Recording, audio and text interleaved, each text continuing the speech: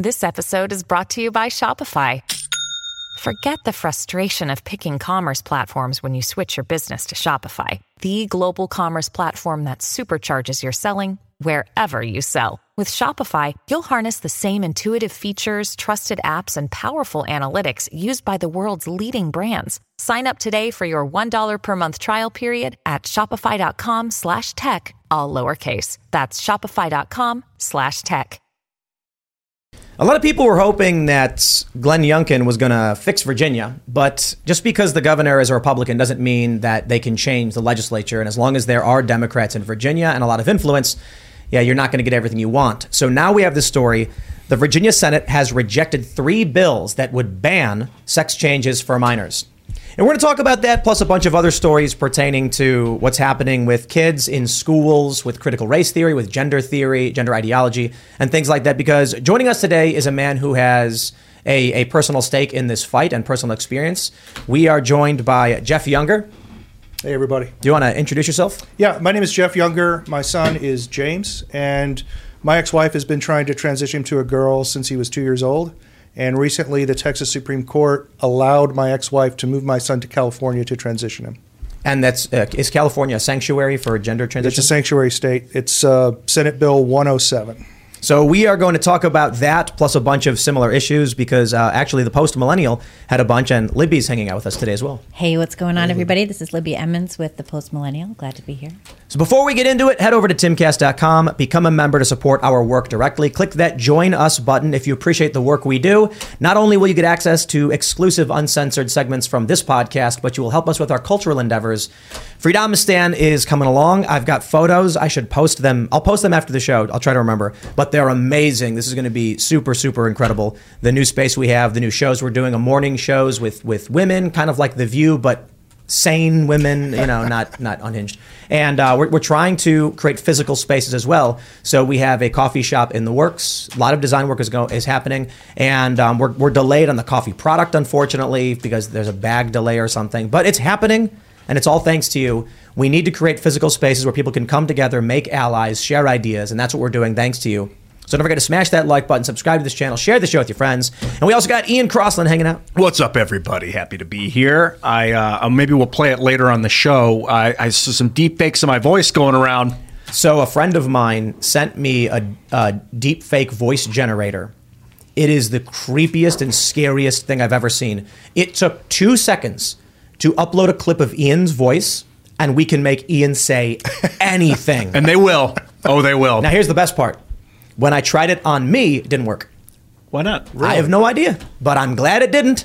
Really? Yeah, it didn't work. It just sounded bad? It doesn't sound like me at all. Wow. It weirdly just doesn't sound like me. And I'm like, okay, that's a good thing. Maybe I got a weird voice and I talk like a weird person. You're immune to the Matrix. Nice work. Well, maybe there's something like most people talk a certain way, so the AI takes a person's voice and applies it to like a standard set of like an algorithm that applies to most people and then generates it. And for me, it just didn't really work. Cool. Maybe we can listen to those later. We will definitely play those. We also got Serge pressing the buttons. Yo, what's up, everybody? How you guys doing? @Serge.com. Let's get started with your story, actually, Jeff. For those that don't know what's happening with you and your son, do you want to give us the 101? Sure. So starting about 2 years old, my ex-wife decided to transition my son to a girl. We were still married at the time, and I told her she couldn't do that.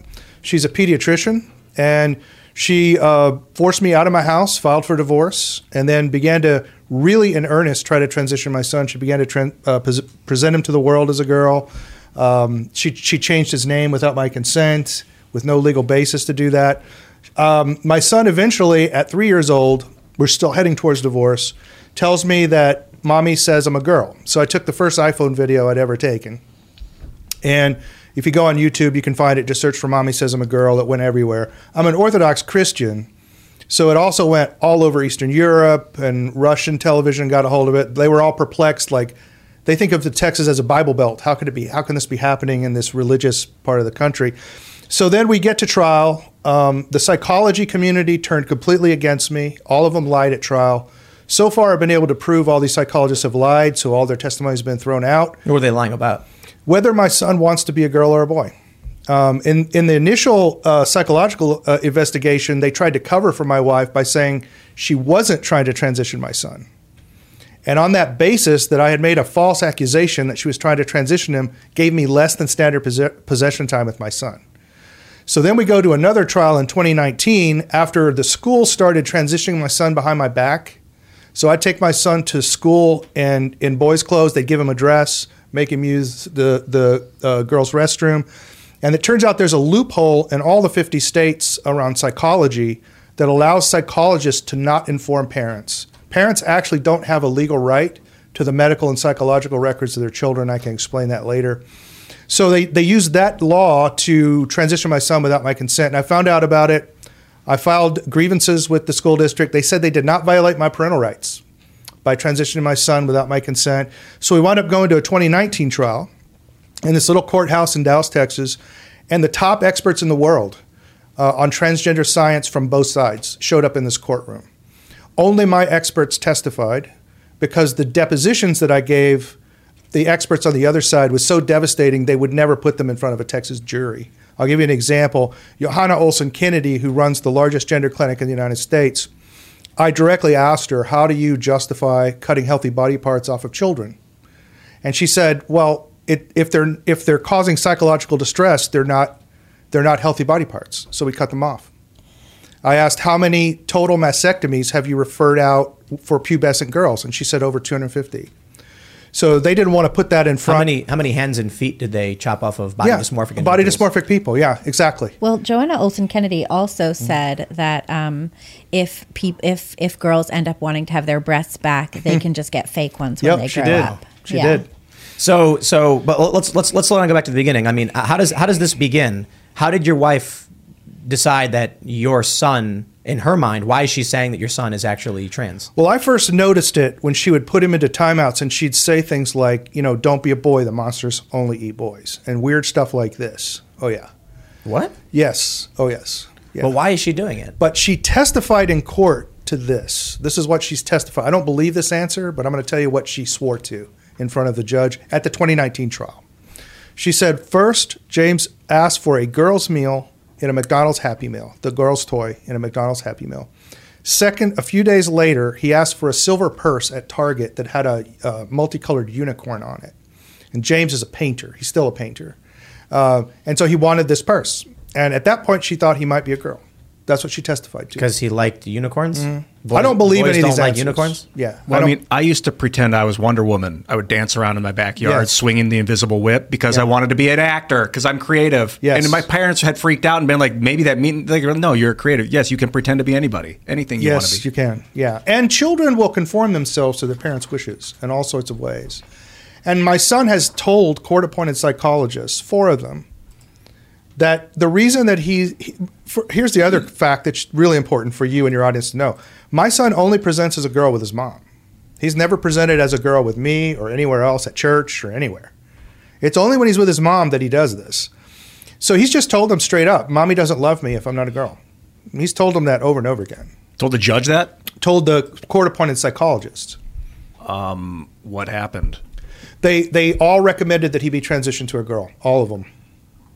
Mommy doesn't love me if I'm not a girl. This is what he said. Yes, that's like that implicates the mother. I know. What precipitated me losing all contact with my sons last year in July was my son just straight up told his counselor that he doesn't want to be a girl. He's getting embarrassed wearing dresses at school.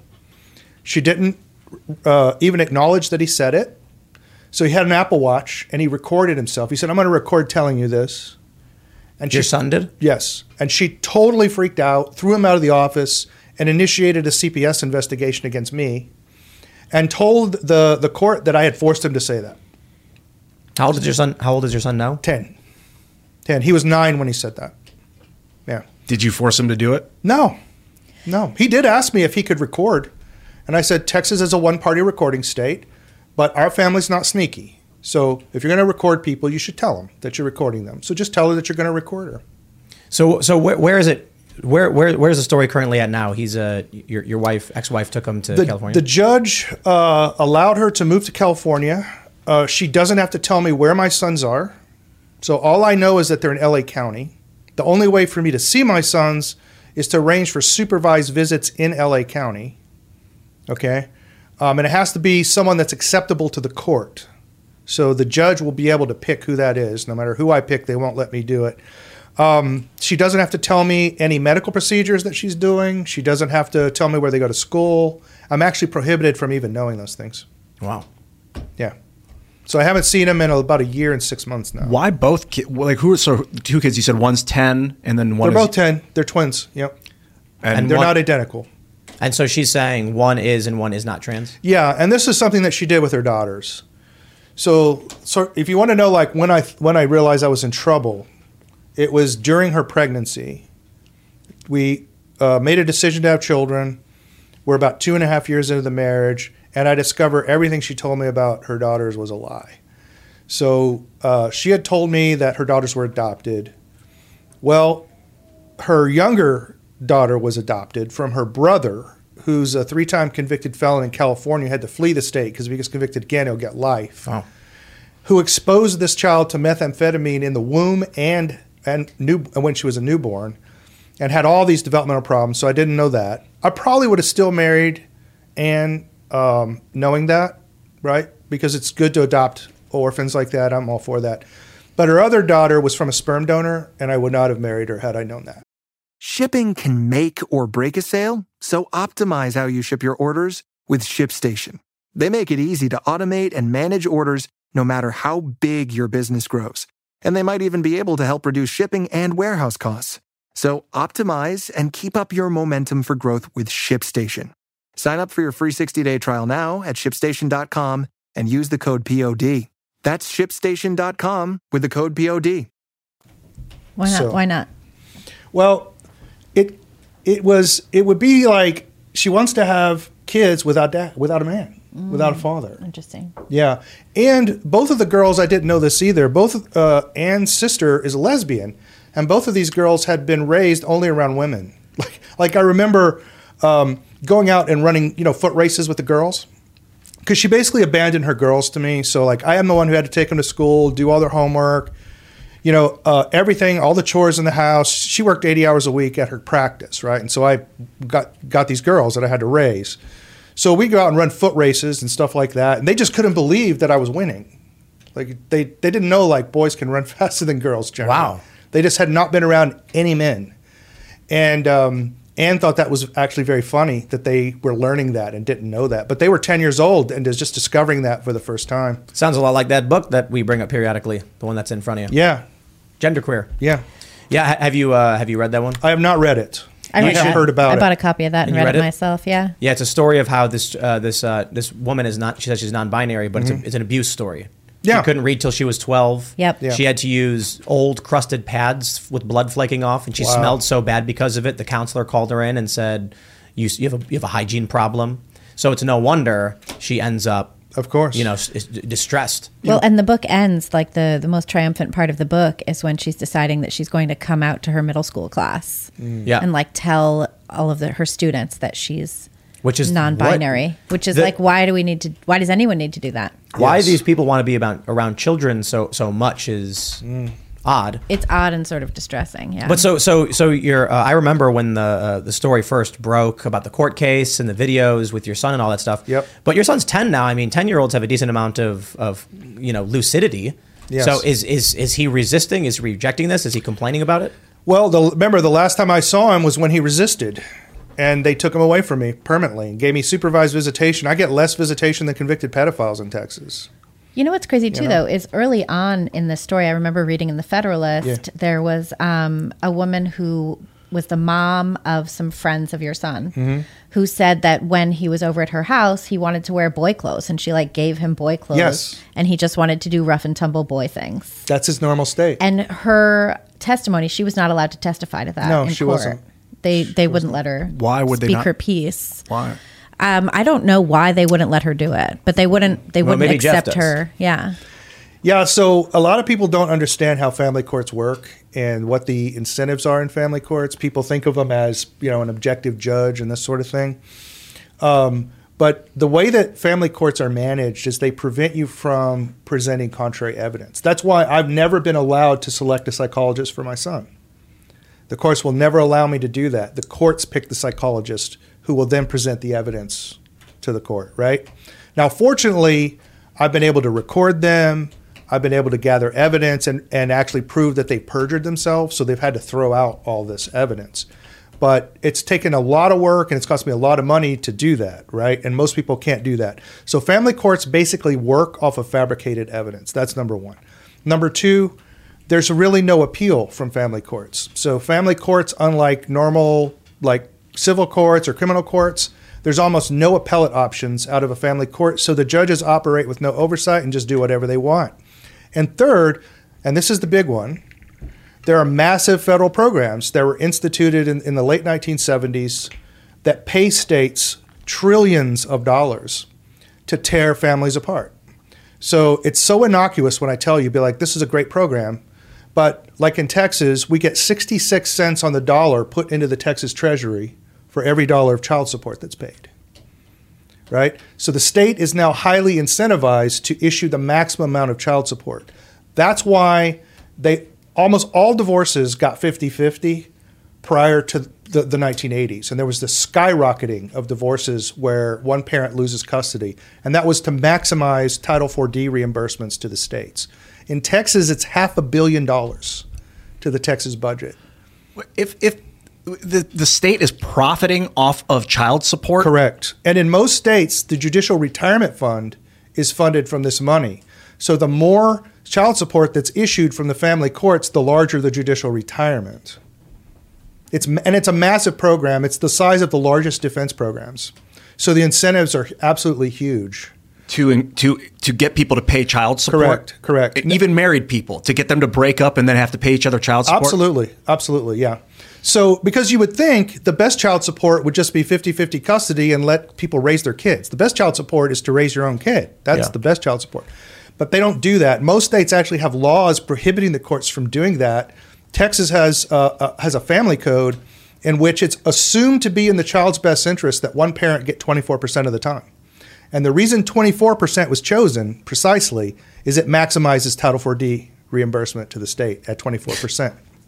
Okay. How's the maximization function? How does it come out at 24%? So it has to do with how the state calculates child support. So Texas has one of the worst child support systems in the state. It doesn't take into account the income of both parents, and it doesn't take into account the amount of time you spend with the child. So there are fathers out there with 49% of the time that are paying maximal child support still. Wow. But again, that maximizes the reimbursement to the state. I have a friend of mine. Him and his wife came to an agreement to do 50-50 parenting, no child support, because he watches the kids a lot while she travels for her work. And so it all worked out, and they decided it's just better to do it this way. The state of Texas sent an attorney to argue in the case that they should not be allowed to do 50-50 custody. I read a story about some celebrity guy who had to pay massive child support, and then he and the wife both went to the court together as friends and said, hey, he's no longer working and doesn't have this money anymore, so we both agree it should be lower, and the court said no. They won't do it. Because they get a cut. They get a huge kickback, yeah. Wow. Now, there's an even more evil program that's related to this, Title IV-E. Title IV-E pays the states to adopt out orphans. What do you mean adopt out orphans? So like whenever CPS takes a child from someone and then adopts them into a good family, they get Title IV-E reimbursement funds, and it's a lot of money. It's like $50K per child. The state gets that money? Yes, it goes into the state budget. And where does it come from? Federal government. Interesting. Yep. So what will happen in Texas is some satellite office of CPS will get low on budget, and they'll go and find a white baby under 2 years old, no medical problems, from working class parents who can't afford a lawyer, and then they take the child and adopt it out, and then they get $50,000 for their budget. That's how they do it. Wow. There's massive incentives to split up families in this country, and that's why you've had the explosion of divorce and rancor. So now you have the majority of children in America are being raised in fatherless homes. We passed 50%. Look, it sure does seem like there is a system in place, whether intentional or not, to reduce the population. Unquestionably. This is the whole, you talk about this, you call it a conspiracy theorist, right? But they're blatant about it. They're absolutely blatant about it. But I think the agenda is not only population reduction, but also to reduce the political power of the middle class, right? If you've been to Europe, most of you have been to Europe. I've been to Asia a lot as well. Nobody cares about free speech there. Yeah. Nobody cares about gun rights there. There's one place in the world where people care about free speech and gun rights, and that's the American middle class. Yep. They have to disempower the American middle class to get rid of these things. And so the best way to do that is to take fathers out of the homes. Yeah, well, that's where you start breaking society down. That's right. Destroy the family unit. 100%. I mean, there's also definitely marriage disincentives. I blame Reagan. We were talking about divorce. no-fault divorce. Yeah. But there's also all of these, there's tax breaks for you if you're a single parent. Yep. And then if you're married, you don't get those tax breaks. That's right. Wow. And it's a lot easier to get onto state-sponsored health insurance programs unless there's two of you. If you're married, it's harder to get on them because you automatically make a little bit more money. Yep. In Texas, but if you're you can't single, if you're you married. can. Yeah. You can't get on the state plan. Mm-mm. There was something about this I learned earlier that in Texas, I believe it was you need both parents to consent to some sort of transgender surgery for a child. But then your wife or your ex-wife took the kid out of the state in order to bypass Texas state law. So at that point, you would think Texas would be like, hey, hell no, that we're going to the federal government. Come on, step in. You can't just leave our state and then break our law against the will of one of our state citizens. I would think that would be the case. Yes. My case has been carefully reverse engineered by leftist lawyers. It's very clear to prevent me from taking a federal course of action. What they did was, since my judge issued an order allowing her to move to California, it's very difficult for me to go into federal court and challenge a local judge's ruling. There's something called the domestic relations exception in family court, in federal court. A lot of people don't know this. But the federal court just has a rule. They don't take family court cases. They just don't take them. Like I told you, there's no appeal out of family court. You're doomed. Whatever the judge says goes. And federal courts won't take them. There's a very narrow exception to that on civil rights grounds, which I might be able to pull off. What would that be? So there's a really good U.S. Supreme Court decision called Troxel. And Troxel establishes 14th Amendment protections for parenting your children. And all of my judges' rulings violate Troxel. So I'd have to get into a federal court, and the big challenge in federal court is it's very easy to dismiss federal cases under Rule 12 of Federal Rules of Civil Procedure. So I'd have to really build an airtight case that would survive a dismissal challenge. And it's the I'm violation. thinking about that right now. A violation of the 14th Amendment. That's right. Yeah. And what's interesting is in my 2019 trial that I won, I got 50-50 custody, no child support, and I got 50-50 on all the conservator rights. So she couldn't do any medical procedures without my permission. I think I remember hearing about that in the news. Yeah. But then how did she end up getting to move to California? Here's how it worked. So she retained the most powerful law firm in the state of Texas, family law firm named Coons Fuller. They're also the largest donor to political campaigns. So Texas has a loophole that you can buy judges, essentially, as long as you donate to political campaigns. Political activity is protected, and law firms cannot be recused from representing in a court, even if they gave them a lot of money. So they gave my current judge over $30,000. Okay, $30,000. So in a transparently corrupt recusal proceeding, they bought a judge emeritus to hear a recusal hearing, and all the judge where I won the trial, her name, it's a 255th District Court. All she did, she went onto Facebook on the official page of the court and said, everyone in my court got a fair trial. Which judges are allowed to say things like that. They're allowed to assure the public that they're performing their public duty. That's not recusable. But on that basis, they recused her. And then I wind up in this other court that this law firm gave $30,000 to. And this judge then systematically stripped me of all my parental rights using temporary orders, which is not legal in Texas, but I have no really course of appeal. In Texas, you actually cannot appeal family court decisions. You can only mandamus them. You can't actually appeal them. So using these temporary rulings, she's systematically.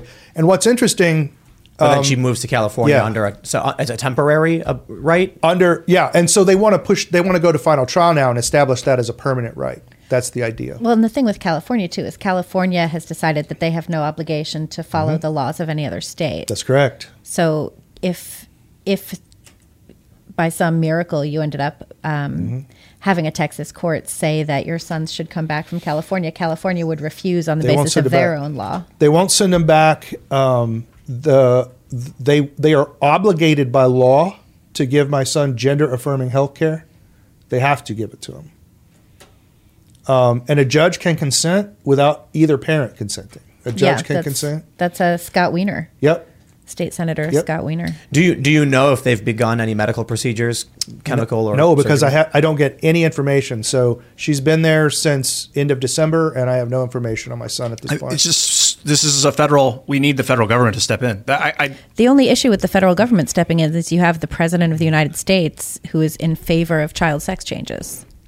Well, yeah, and the entire Health and Human Services Department and the Surgeon General. But let me pull up this article right here. We have this article from the Post Millennial. Biden's Surgeon General warns that 13-year-olds shouldn't use social media because they are still developing their identity. Chris Elston wrote, Vivek Murthy says he believes 13 is too young for children to be on social media platforms because kids are still developing their identity. What about puberty blockers, Vivek? So I think this shows the hypocrisy. Yes, it does. Yeah, clearly. Really fully. Does Monday at the office feel like a storm? Not with Microsoft Copilot. That feeling when Copilot gets everyone up to speed instantly? It's sunny again. When Copilot simplifies complex data so your teams can act, that sun's shining on a beach. And when Copilot uncovers hidden insights, you're on that beach with your people and you find buried treasure. That's Microsoft Copilot. Learn more at Microsoft.com/AI for all. Just straight out hypocrisy.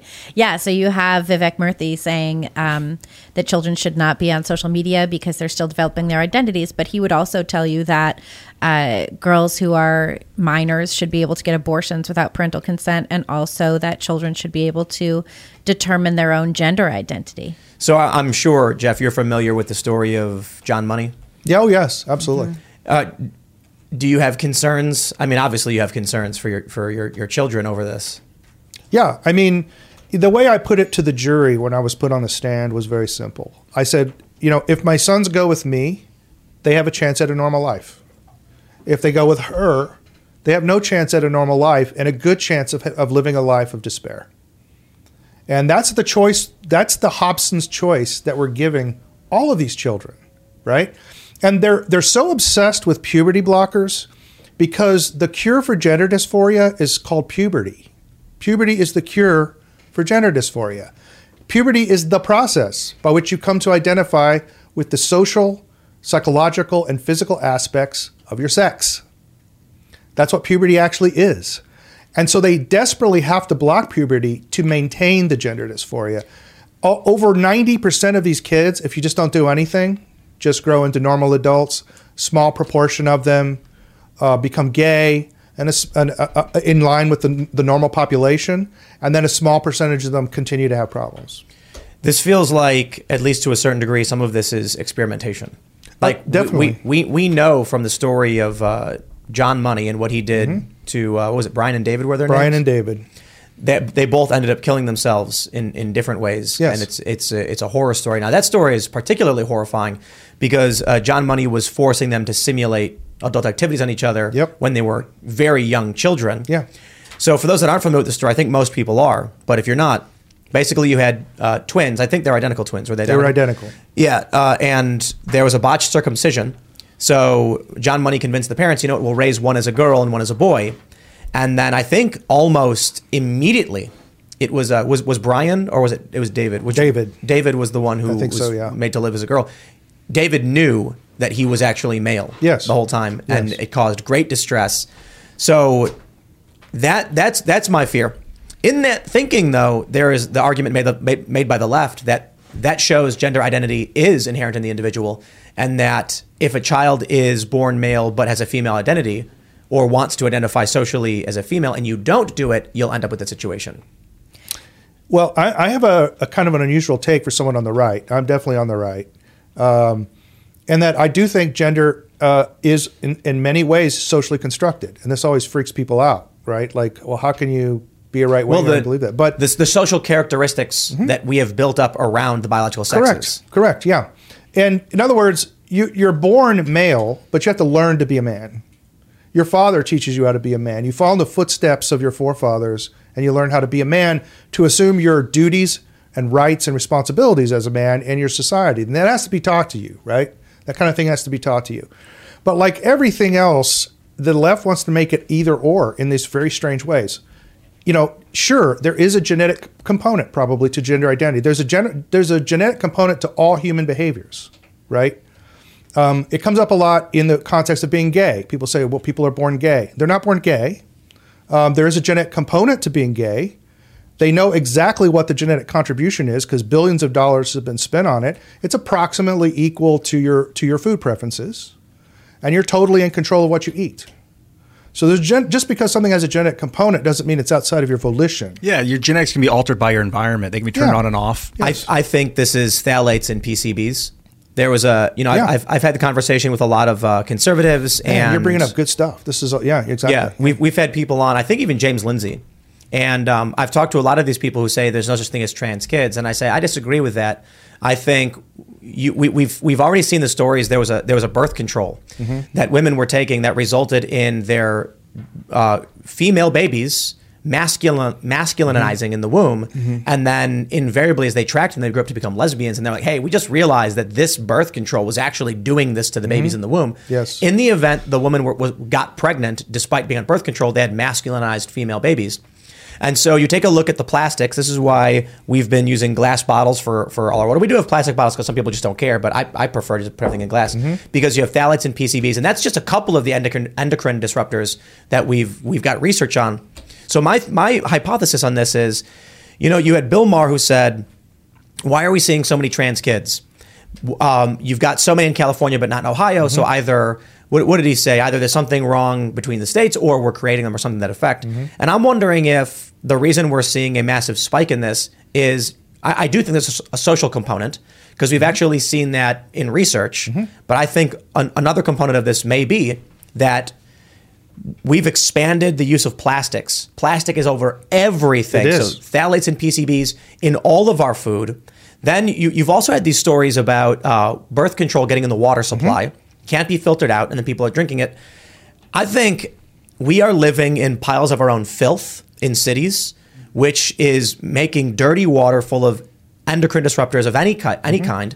And you're going to end up with people who are in the womb developing, and their brains are forming, and either through some kind of hormonal imbalance, some kind of chemical alteration through phthalates, a baby is born and they have an inverted gender identity that doesn't match their body. You can't discount the social contagion, though. I mean, we're seeing like a 4,000% increase in girls who are deciding that they are actually boys. We're seeing clusters of girls all transitioning together. And there are a lot of stories about people who have taken their children away from these school environments and their kids immediately detransition. Correct. And it's also very trendy in some places. Where my son had been going to school in New York City, trans was very trendy, and some of his friends were coming in, like one day they were furries and the next day they were lesbians, and then they were actually trans, and then somebody else was trans because his girlfriend was trans and she was a lesbian now, and like it was a whole thing. It was like a constant, every day there were like different identities going around, and it was very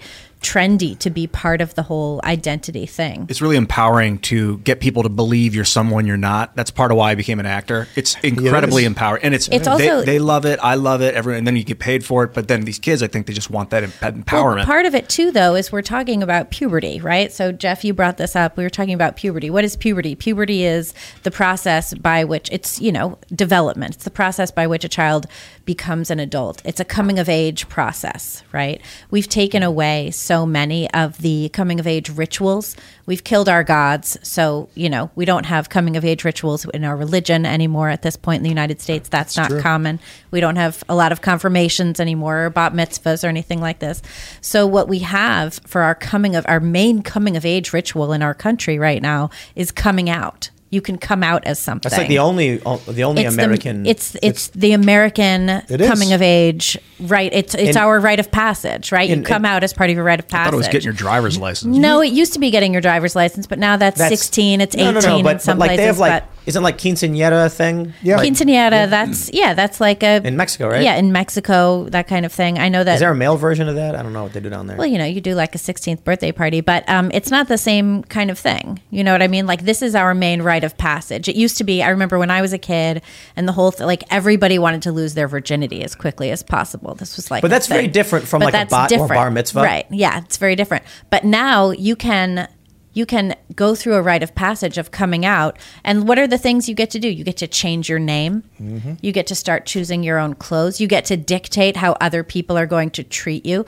You know, you're going to call me by this name. You're going to refer to me even when I'm not there with these very specific, phrases. It feels like a lot of RPG video games, your character will start off as like training mode or whatever. So actually, this reminds me of MapleStory, which I don't know if it exists anymore. But your character starts in like levels 1 through 10. You have no specialty. And then once you get to level 10, you get to choose your class. Like, what are you? What are you going to be? And it feels very much like what they're trying to do. Mm-hmm. Well, there's one thing. I think video games do play into the social contagion because a lot of boys play girl characters in FPS shooters, mainly because you just don't want to look at a guy's ass playing it when you go to third person. You want to see a girl's ass when you're playing, right? But third person. If you play it in switch to third person, you can play it, with a girl character. It's more pleasing to you. The other thing, though, you mentioned these PCBs. We can actually objectively quantify that. So the United States Marine Corps has grip strength data going back to the Revolutionary War. They administered grip strength tests at Tunn's Tavern when they commissioned the Marine Corps. So it literally goes all the way back to the very beginning. So they have the ultimate longitudinal data set.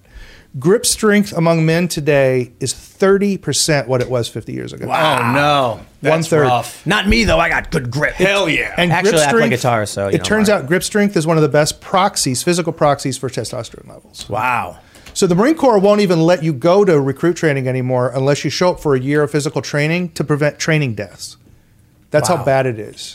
So the handshake test, that's real. It's a legit thing. It's plastics, I've heard that hanging is some of the best things you can do for a person, like hang from a tree branch and just that's what the Marine Corps has you do. If you have weak grips, just hang. Really? Yeah, hang for 20 minutes before you get chow. You don't get to eat until you hang. Wow. That's what they make you do, yeah. Well, sperm count's also on the decline.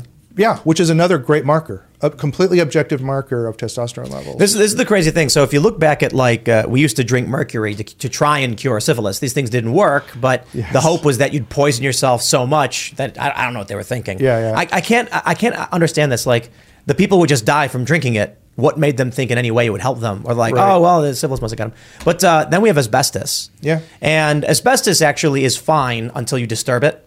But then we started realizing, like, hey, if we're going to start clearing out these buildings and doing remodeling, all of a sudden people are getting mesothelioma. So we get rid of it. Now, here's the problem with PCBs. They've warped our minds.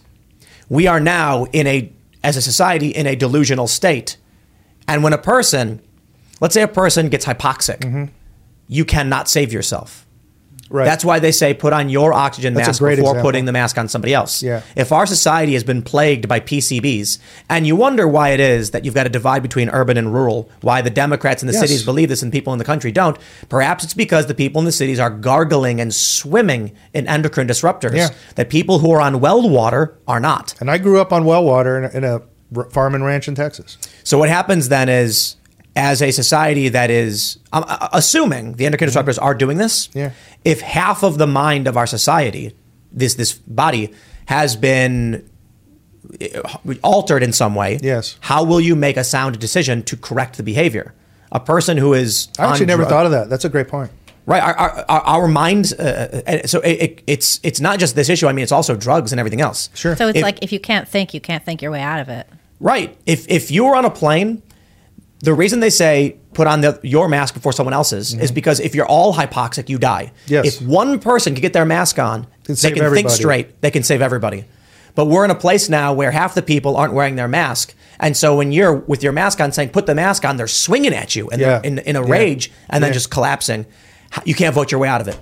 Yeah. You got to appeal to the gut. That's the only way. If the brain can't understand or is incapable from desensitization, you can get through the gut. We talked a little bit earlier about the depopulation agenda. I have friends in Europe, and they always make fun of us in America for some of the crazy stuff here, the wokeness, the fact that we pay 3% on our own money, interest on our own money in our own treasury is bizarre. They laugh about these things, and I just tell them, like, maybe you should have some mercy because we're probably the most heavily propagandized population in the history of the world. The most sophisticated propaganda regime ever launched against a people has been launched against Americans. And they can't actually see reality right in front of them. They'll deny the evidence of their own senses It's a bizarre experience. And I can tell you, running for office, talking to normie conservative Republicans, many of them actually still believe the Constitution constrains the government and that we should make constitutional arguments to restore the republic. And you're like, the Constitution hasn't constrained the U.S. government in 100 years. Like it's Right. a completely irrelevant document. Like, how can you still keep saying these things? It's because they're heavily propagandized. We should not underestimate how effective the propaganda has been to warp people's visions. The issue is you've got prominent individuals who make a lot of money just agreeing with whatever the machine wants them to agree with. So to go back to the oxygen mask analogy, if half the people in this country are inundated with PCBs and other chemicals that's damaging their brain or causing them to just have alterations to their mindset, neurodivergence as it were. Yeah. Then someone comes along and says, I don't know about that, but if I agree with them, they'll give me money. That's what's happening. Yeah, the famous observation that it's hard to get a man to change his mind about something if he's being paid to believe it. Oh, wow. Yeah, that's a good one. It's a very simple concept. But, the basic operation of modern propaganda is to demoralize people. But I don't mean it in the sense of making them feel bad. I mean to literally remove morals. Yes, I was going to ask. Because people often talk about demoralization, and half the people think you're talking about low morale. Exactly. When you're talking about the removal of morals. The removal of morals. Because you can't understand reality without moral reasoning. This is also something that Heidegger talks about. This is why artificial intelligence is impossible. Because moral reasoning is required, right? It's required to make judgments about the world, right? But I wouldn't say impossible. I would just say it's not going to turn out the way we want it to. A big part of what's been going on, though, is that the... no, I'm sorry. Go ahead. No, it's okay. I think that in a lot of cases, the goal of, whoever's doing this is to remove our ability to make judgments. That's right. They want us to not be able to differentiate between right and wrong or good and bad. Simply because they want the order to maintain? Well, because they want to get their thing across, Well, it turns out that discriminating between right and wrong is important to discriminating between red, white, and blue, falling down, going upstairs. Like, the apprehension of physical reality is informed by your morality. It turns out there's a reflexive relationship between the two. Well, and by removing this moral judgment, you can remove the ability of people to understand what's happening to them. And that's what's going on too with the drag story hours and everything. Is you have kids come in, they look around and they're like, this is super creepy. And then the parents are like, no, this is totally normal and good. But explain the AI thing. Why do you think it's not possible? So what we're really doing with AI is we're doing fancy curve fitting. So, and we put a nice name on it and we do all stuff, but what it is basically doing is curve fitting to very complicated functions. And it can mimic a lot of the decision-making abilities of humans. It can be really effective if it's layered, so-called deep learning, where it's layered. So you're doing essentially curve fitting on curve fitting on curve fitting on curve fitting. But what it can't do is things that humans do. It cannot look at its environment and make judgments independently about its environment. Like, one of the hardest problems in AI is to teach a system to just recognize a kitten. It's a notoriously difficult problem to get it to just optically recognize a kitten, something which a 2-week-old newborn can do. What do you mean it can't recognize a kitten? It can't. It turns out that kittens have a fuzzy enough look that's very difficult for them to discriminate it. But yet a child with the kinesthetic perception, once it holds, and remember, we're talking about 2-week-old infants that don't have object permanence. So when you remove it from their sight, they think it doesn't exist anymore. Right. That's why you can play peekaboo with kids, because you appear again out of nowhere, right? They don't have object permanence.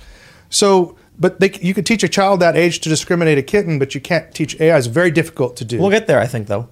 And one of the hardest problems is called the location problem. What if you just plop an AI down in a hallway and get it to recognize where it is, figure out where it is? This turns out to be extremely hard without the contextual information provided by innate human knowledge about the world. In some sense, what Kant was talking about, that there are categories of perception by which we structure knowledge.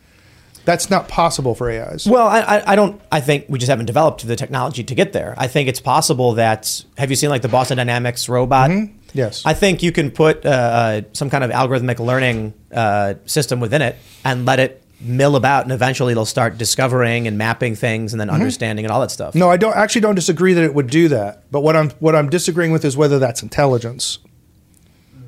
So Yeah. let me give you an example. I suppose that goes to the question of the soul then, ultimately. Sorta, but actually we can just restrict ourselves to just mathematical logic. You know, in mathematical logic, there's two separate categories of research. One is called model theory, one is called proof theory. When your computers here do mathematics or arithmetic, they don't understand what the numbers mean, right? So it turns out that what mathematicians are actually doing is they're creating what are called formal languages. And these formal languages have three particular elements that make them up, and they've been thoroughly studied. Mathematical logic is like the linguistics of mathematics and studies these languages. They have one particular property that natural languages don't have. And that is that every grammatically correct sentence is guaranteed to be true. What do you mean by that? Elaborate. So if you follow the rules of algebra, you don't need to know what the numbers mean. You'll get the right answer. As long as you followed all the rules, Right. You'll get the right answer. You could see symbols on a page. And know that was no. That's called proof theoretic reasoning. So we're just using grammar rules. To simplify, if I understand that 3 as a symbol represents 3 objects, and you can represent that with, say, sticks. Yes. Even if I did not know what those represented, if you knew the rules of how the numbers played with each other, you'd still get the right answer. Yeah. So that's how computers do mathematics. Right. The computer doesn't know that 2 Right. would be represented by 2 physical objects. Right. It doesn't know what 2 means. It doesn't know what it means. Yeah. But humans usually do mathematics using model theory, where the number means something. In mathematical logic, a model is when you actually assign meaning to the undefined terms. So if you're doing geometry, you have points and lines, you give them some meaning. Say a point is a dot on a page and a line is a straight ruler on a page. You give it a meaning. Well, here's the amazing thing about formal languages, that any sentence that's grammatically true, just with proof theory, without any meaning to the terms, is guaranteed to be true in all models. So it turns out no matter how you define points and lines, if the axioms are true in that model, all of the sentences will be true too. So all the theorems are true. That's not true in natural language. So what the AIs are really doing is a kind of proof theoretic. This episode is brought to you by Kia's first 3-row, all-electric SUV, the Kia EV9, with available all-wheel drive and seating for up to 7 adults, with 0 to 60 speed that thrills you 1 minute, and available lounge seats that unwind you the next. Visit kia.com/EV9 to learn more. Ask your Kia dealer for availability. No system, no matter how advanced, can compensate for all driver error and or driving conditions. Always drive safely. Way of trying to make their way in the world, doesn't understand the meaning of what it's doing. This is but that's what you would find terrifying about them. I find the whole thing terrifying because I think where we're headed is, I saw an ad for a program that can generate any video. So everybody's been playing with these various AI model art programs. There was like Stable Diffusion. We did a bunch of bits on the show where we Donald Trump hugging Joe Biden, and the photo's awful and doesn't really work. But now you've gotten what's that really popular one that everybody's using? ChatGPT? No, the picture generator. Oh my god! I use Night Cafe. I use called Midjourney. Midjourney. What was that? You just bumped us off? It's because I took the mic off and I just hit the wrong button. Oh, okay, so sorry. Everybody's using Midjourney, but there's another app that can make videos. Now, obviously, there's a big controversy over deep porn, where that streamer was watching it. Yep. And so I think where we're going is, right now, what we can see based on the tools that exist, it is entirely possible to combine these things and say, okay, give me the scene. It's a bar and there's 3 guys and they're about to have a fight. Yes. You could create the AI models, then tell the machine to make this scene with these models, and it will. You will be able to write a movie and then press go, and it will apply the script, the character names, the description of everything. I agree. The script can be put in, and this is possible literally right now. Yeah. All we have to do is combine the components that already exist and are purchasable.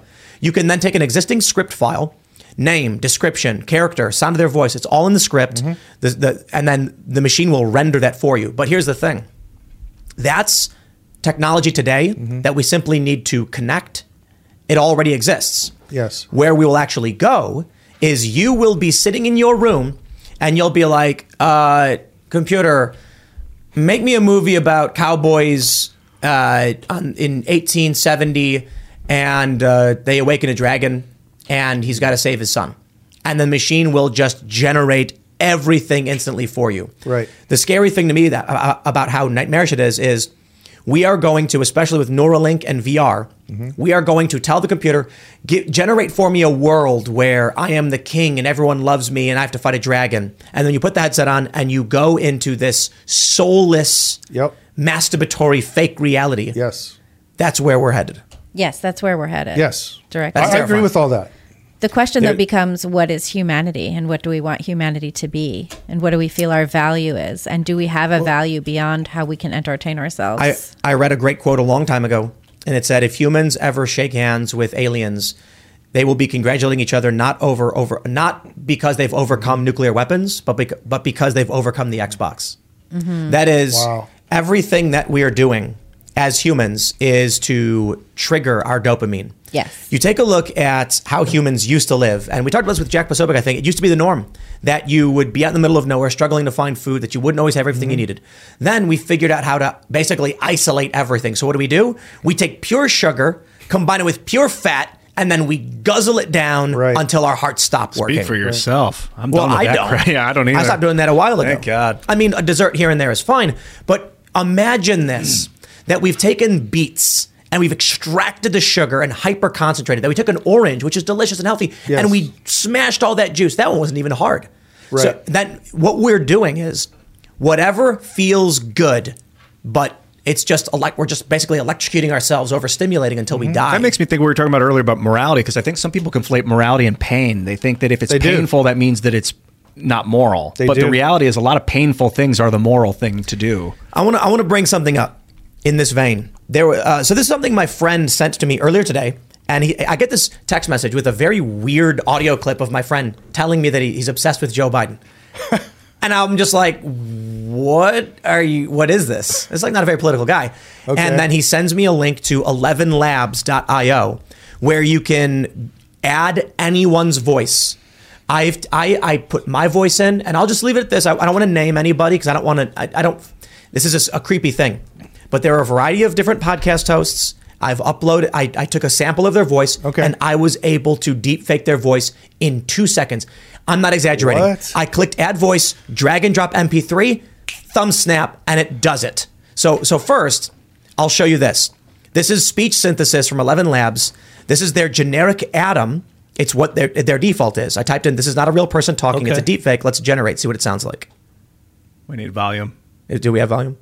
Yeah. It's generating though, so it takes a second. Cool. Yeah, you gotta give it a second. This is so freaky. I heard my own voice earlier today. It was and so we're gonna weird. play your voice. This is not a real person talking. It's a deep fake. Let's try that again. This is not a real person talking. It's a deep fake. There you go. So you can type in basically anything. And when I first heard this, I went, well, that's really cool. I've heard robot voices before. I'm not super concerned about it. Right. But then we decided to, which one should I play? Play them all. Here we go. Hi, I'm Luke Rudowski, and I don't know how to pronounce my own last name. That's Seamus Coughlin, by the way. Well, it's a deep fake of Seamus Coughlin. Of Seamus? That's Seamus. That was Luke. That sounded like Seamus. That was Luke. Play that again. Hi, I'm Luke Rudowski, and I don't know how to pronounce my own last name. I'm going to go with Seamus. I think that's Luke. Hey, what's up, guys? I'm Ian Crossland, and I'm not wearing any pants today. That sounds like Chris Poole. No, that was. What's up, guys? That sounded Ian just Crossland, like. And I'm not wearing any pants today. Ever. I really like that guy. That does sound. He did some really great things, like bringing peace to the Middle East. You got to let it play, Ian. Trump is the best president ever. I really like that guy. You just got He to did lay some there. really great things, like bringing peace to the Middle East. So we have a whole bunch of different. Should I play? Play. It's so weird because You guys I'm ready? not responsible for what comes out of that guy's mouth. Dude, don't tell Wesley I told you this, but we kissed last night. I think we're in love. I do love Wesley, by the way, but not like that. So I don't want to play other people's voices that aren't affiliated with this company or the show. Okay. But let me just tell you, name your favorite high-profile personality It is freaky good. You said on some of them. You got all those voice clips from one MP3 that you sent the machine? I took like 5 to 10 seconds of different people's voices, uploaded it. There was no render. 5 to 10 seconds, and there was no rendering time. It's amazing. No rendering time. You just upload it, and then I pressed. The rendering is when you type in the text, and we were able to make Ian say a whole bunch of stuff. And did you try your voice? My voice didn't work. Do you have an example? What? No. I'm Why would that be? Because it wasn't. I have no idea. I wasn't able to do it. I put in a not that large of a file because 10 megabytes is the maximum, and what came out sounded just kind of like someone trying to impersonate me by talking quickly, but it didn't sound like me. Okay. And my brother tried; it didn't work on him either. So I'm good. I'm glad about that, by the way. But this really freaked me out because some of the voices we were able to generate. And again, the reason I'm not naming these people because you have to imagine what it would be like if someone were to play your voice. Right. It is freaky. So what's the upshot of all of this? So we have there's no upshot. We have like so once we have everybody's voice and deep porn and like all of this stuff, how are you ever going to tell somebody who you are as opposed to who the fake you is? People are going to take the voice of a famous actress and they're going to put it in this and they're going to generate her saying things like, I love you. Sure. I will marry you. Oh, you're a dream come true. Well, that's and then they're going to put their version. Sure. Yes, exactly. That's the vanilla version. Yeah. Then they're going to put their face on the body. Of course. Then they're going to put the VR headset on. And that's where we're headed. That's exactly where we're real headed. life, and now imagine Neuralink, where you can actually trigger sensory perception. So now people are just telling the machine, create for me celebrity X, and we're on our honeymoon. Wink, wink. You know where this is going, and dear.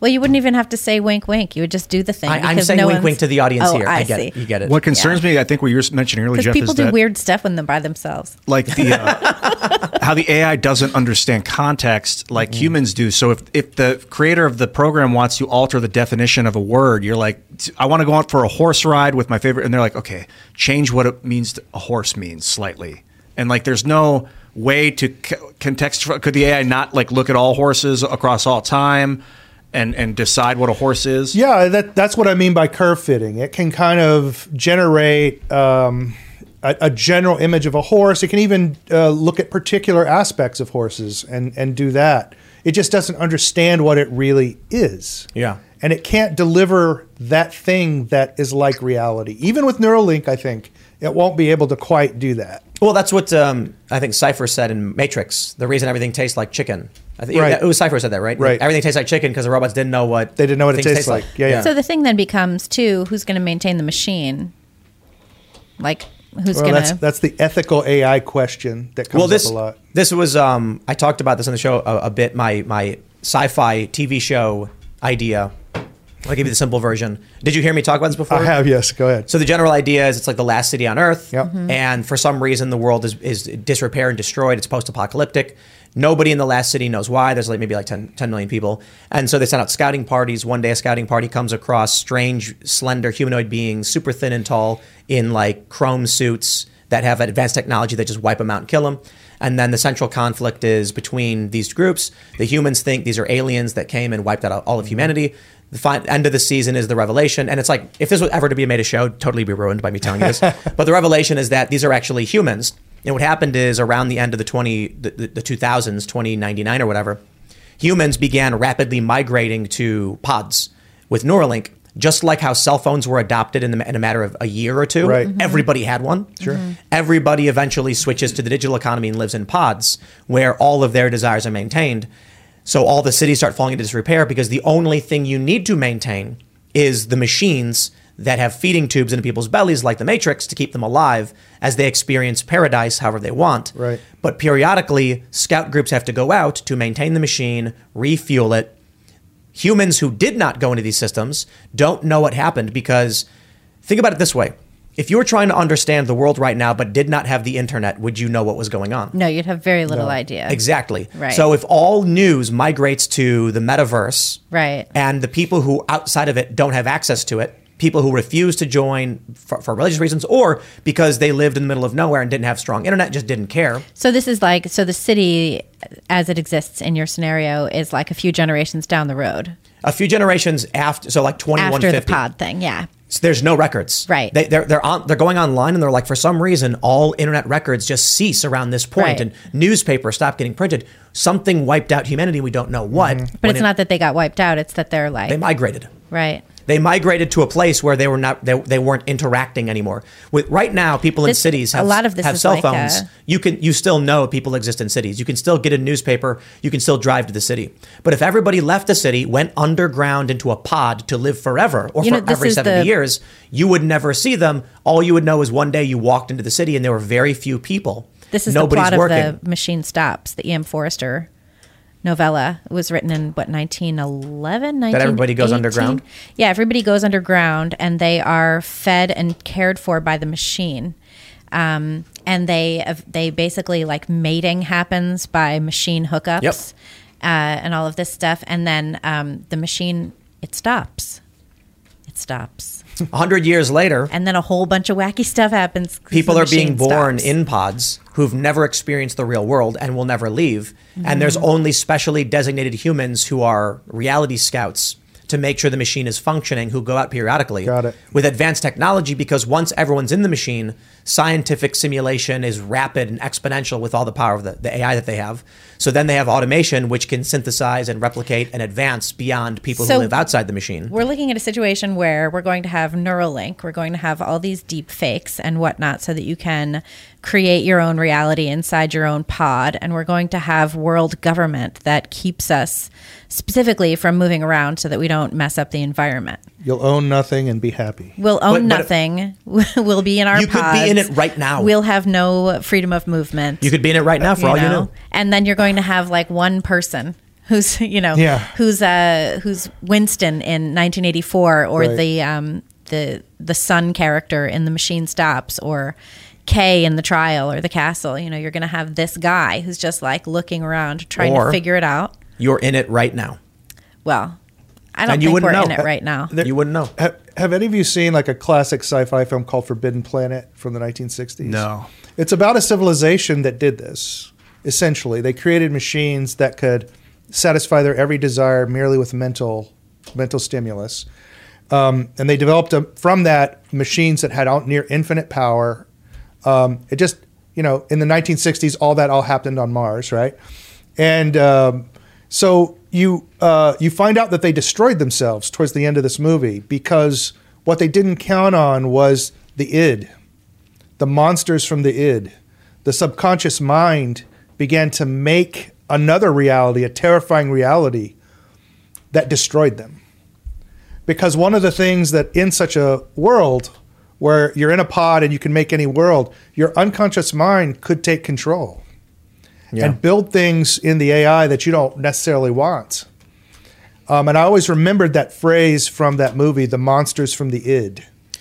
Elon likes to talk about simulation theory. Yeah. And the general idea is that... He thinks we're in one. Well, the idea is that within the next 10 years, we will be able to create virtual reality indistinguishable from base reality. Right. And if that's the case, it stands to reason it's already been done before us.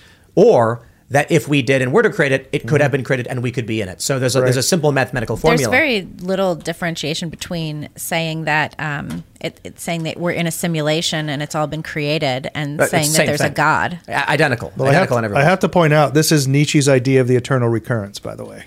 Yeah. Yeah. What is it's that the same exactly? concept. He says, look, everything that's been done has been done before, and it occurred exactly the same way. Well, Since in the there was 90s, we just said everything was derivative. Yeah. So what I say is it's not a simulation, it's an MMORPG. What's that? A massive multiplayer online role-playing game. Yeah. My son was telling me the other day he thinks we're living on the edge of the simulation, and I was like, "Why do you think we're not in the simulation?" It's not a simulation, it's a game. Yeah. I think it's like if it people say simulation, and I'm like, Right.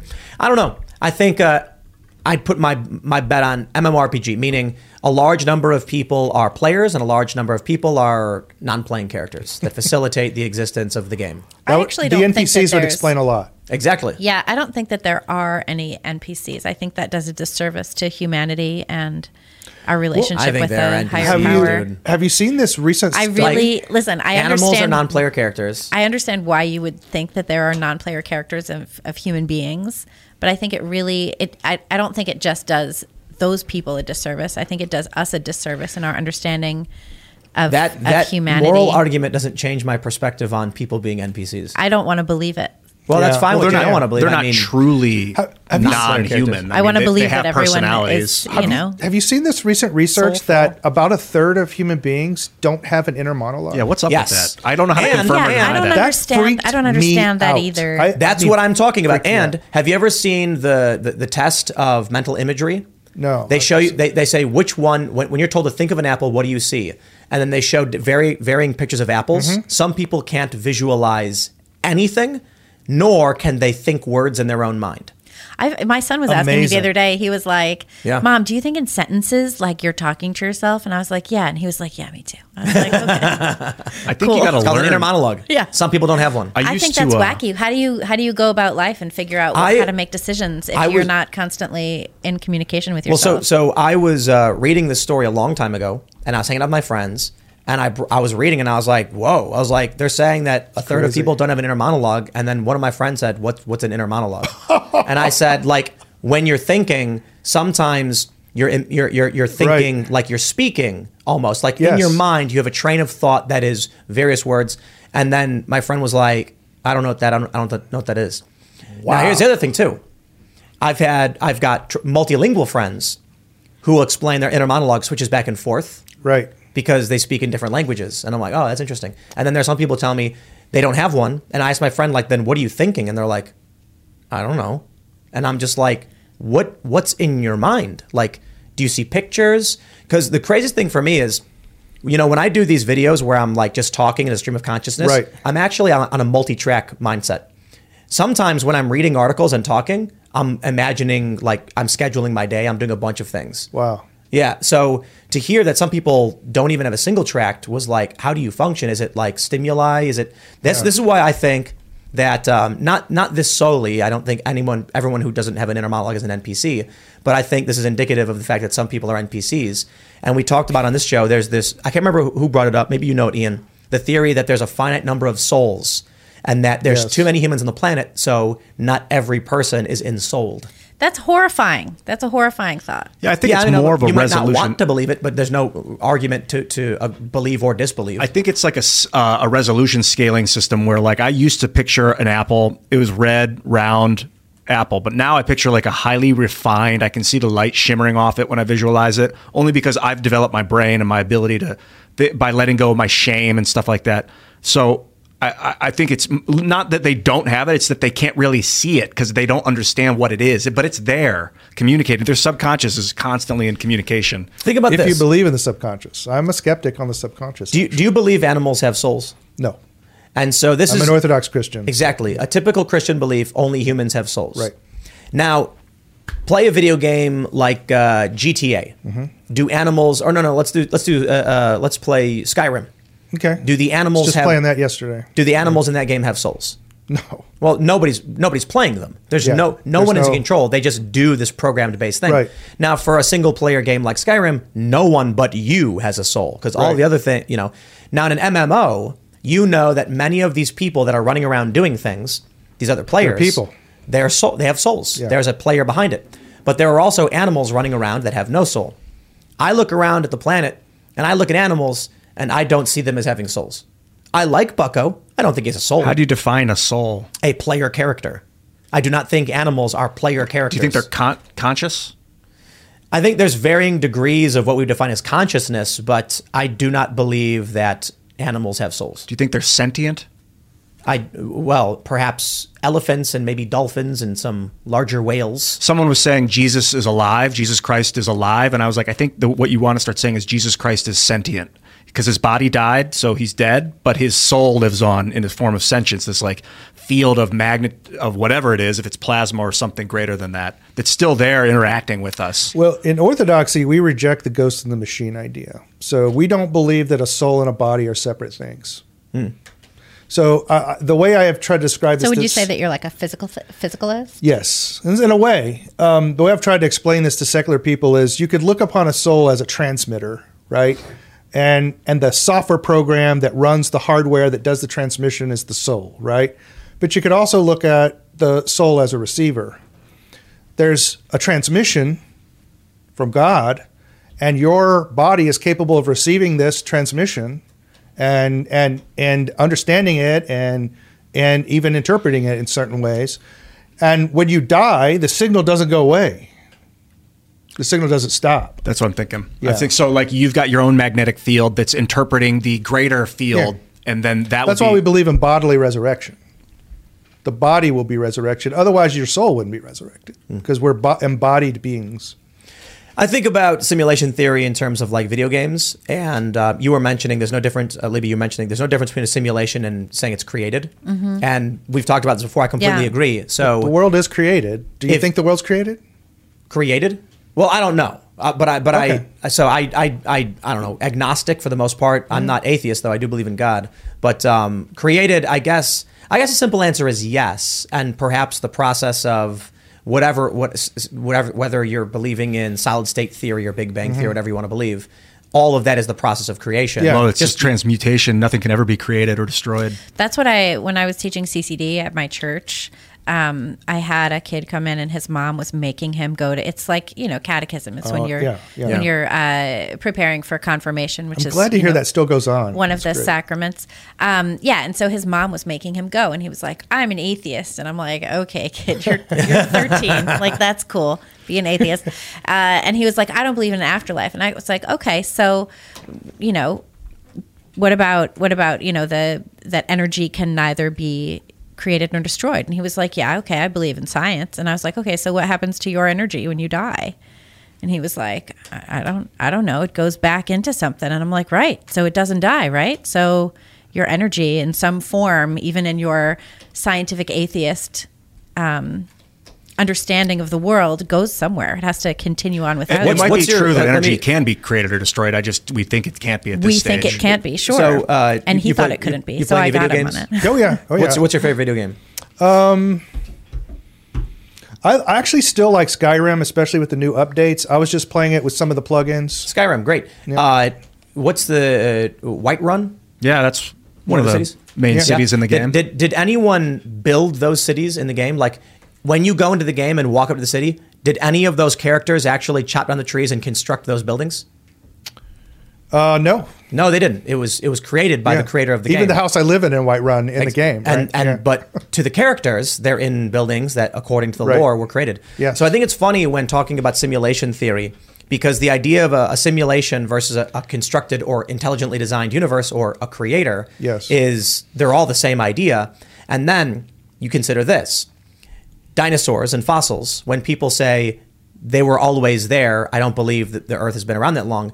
Many secular individuals or atheists will laugh and say that's absurd. We've done carbon dating, etc. And it's like, yes. And just like a video game, if we're in a simulation, they were drag and drop and placed there for purposes of the game for some reason. Well, and you have Christians who say that that's what happened with archaeological finds, that they were placed there to be part of our understanding. Like in a video game, the buildings are placed there and no one built them. There's an excellent book called Forbidden Archaeology. There's a shorter paperback version of it, but it's just an analysis of about 1,500 archaeological digs in which, when they do carbon dating, humans have been here way, way longer. They actually correct carbon dating to accord with evolutionary theory, even though the physical evidence contradicts it. What if you could have a career where the opportunities are as vast as our nation, where it's not about mission statements, but a shared mission? At U.S. Customs and Border Protection, we go beyond to protect more than borders. From ship to shore, air to ground, cities to local communities, CBP agents and officers are keeping people safe. Join U.S. Customs and Border Protection and go beyond for something far greater than yourself. Learn more at cbp.gov/careers. And this happens a lot. So, like, what I've heard is if something's been exposed to the air and you carbon date it, it's going to have a way later, or I think a later date. Right. Like, it's gonna we have these famous recent footprints in Texas where we have dinosaur footprints. It's Dinosaur Footprint State Park, and human footprints are also there, dated to the same time. Someone was just saying, but they 2 say million? it can't be. They say it can't be because of evolutionary theory. Yeah. I think it was Randall Carlson might have said that 2 million years. He thinks humans have been around for 2 million years. Yes. Why does he It think just that? keeps getting older and older. He didn't give any evidence at the time. But aren't they also not necessarily human beings? Like, there are all these other humanoids. Hominids, yeah. Yeah, hominids. That's the word that like came before us, like Neanderthals and all of these different kinds of. It's actually, bipedal you guys type are, of creatures. you're overthinking it. It's actually much simpler. Life originated on Venus, but a runaway greenhouse effect destroyed the planet. So the last humans, as the planet was falling apart due to a greenhouse effect, which led to sulfuric acid rain, built the Ark project, which took the DNA from 2 of as many animals as possible. The military then launched it before the planet was destroyed, and they came to Earth, which they'd been terraforming for some hundreds of thousands of years, and then disseminated the genetics to create life. That would be a great. That was around the Precambrian area, which is why we see the Precambrian explosion. That's when the Ark project deposited all of the new animals because we needed to now start colonizing Earth. Unfortunately, Venus was destroyed, and now we can't go back and check because the density of the acid destroys our satellites and probes when they land. When I was a kid, I used to think that all of the planets had been consecutively inhabited. I see what you did there. And it would be like consecutively inhabited. So it was Earth's turn. Mars had been inhabited, but it had lost its atmosphere, and so Mars was no longer inhabited. Wouldn't that and be now it's Earth, and it then would be a it'll be great like movie. one by one. I was going to say a great movie because the Great Flood is on Venus, not on Earth. Right. And I was reading about how Venus may have once had an Earth-like climate because it's relatively close enough to the sun. But they do say a runaway greenhouse effect caused acid buildup, which destroys everything. And so I'm like, it's a fun idea. When the sun was smaller, it wasn't as hot on Venus. It just expanded and then essentially cooked the planets. Like Venus, they thought those were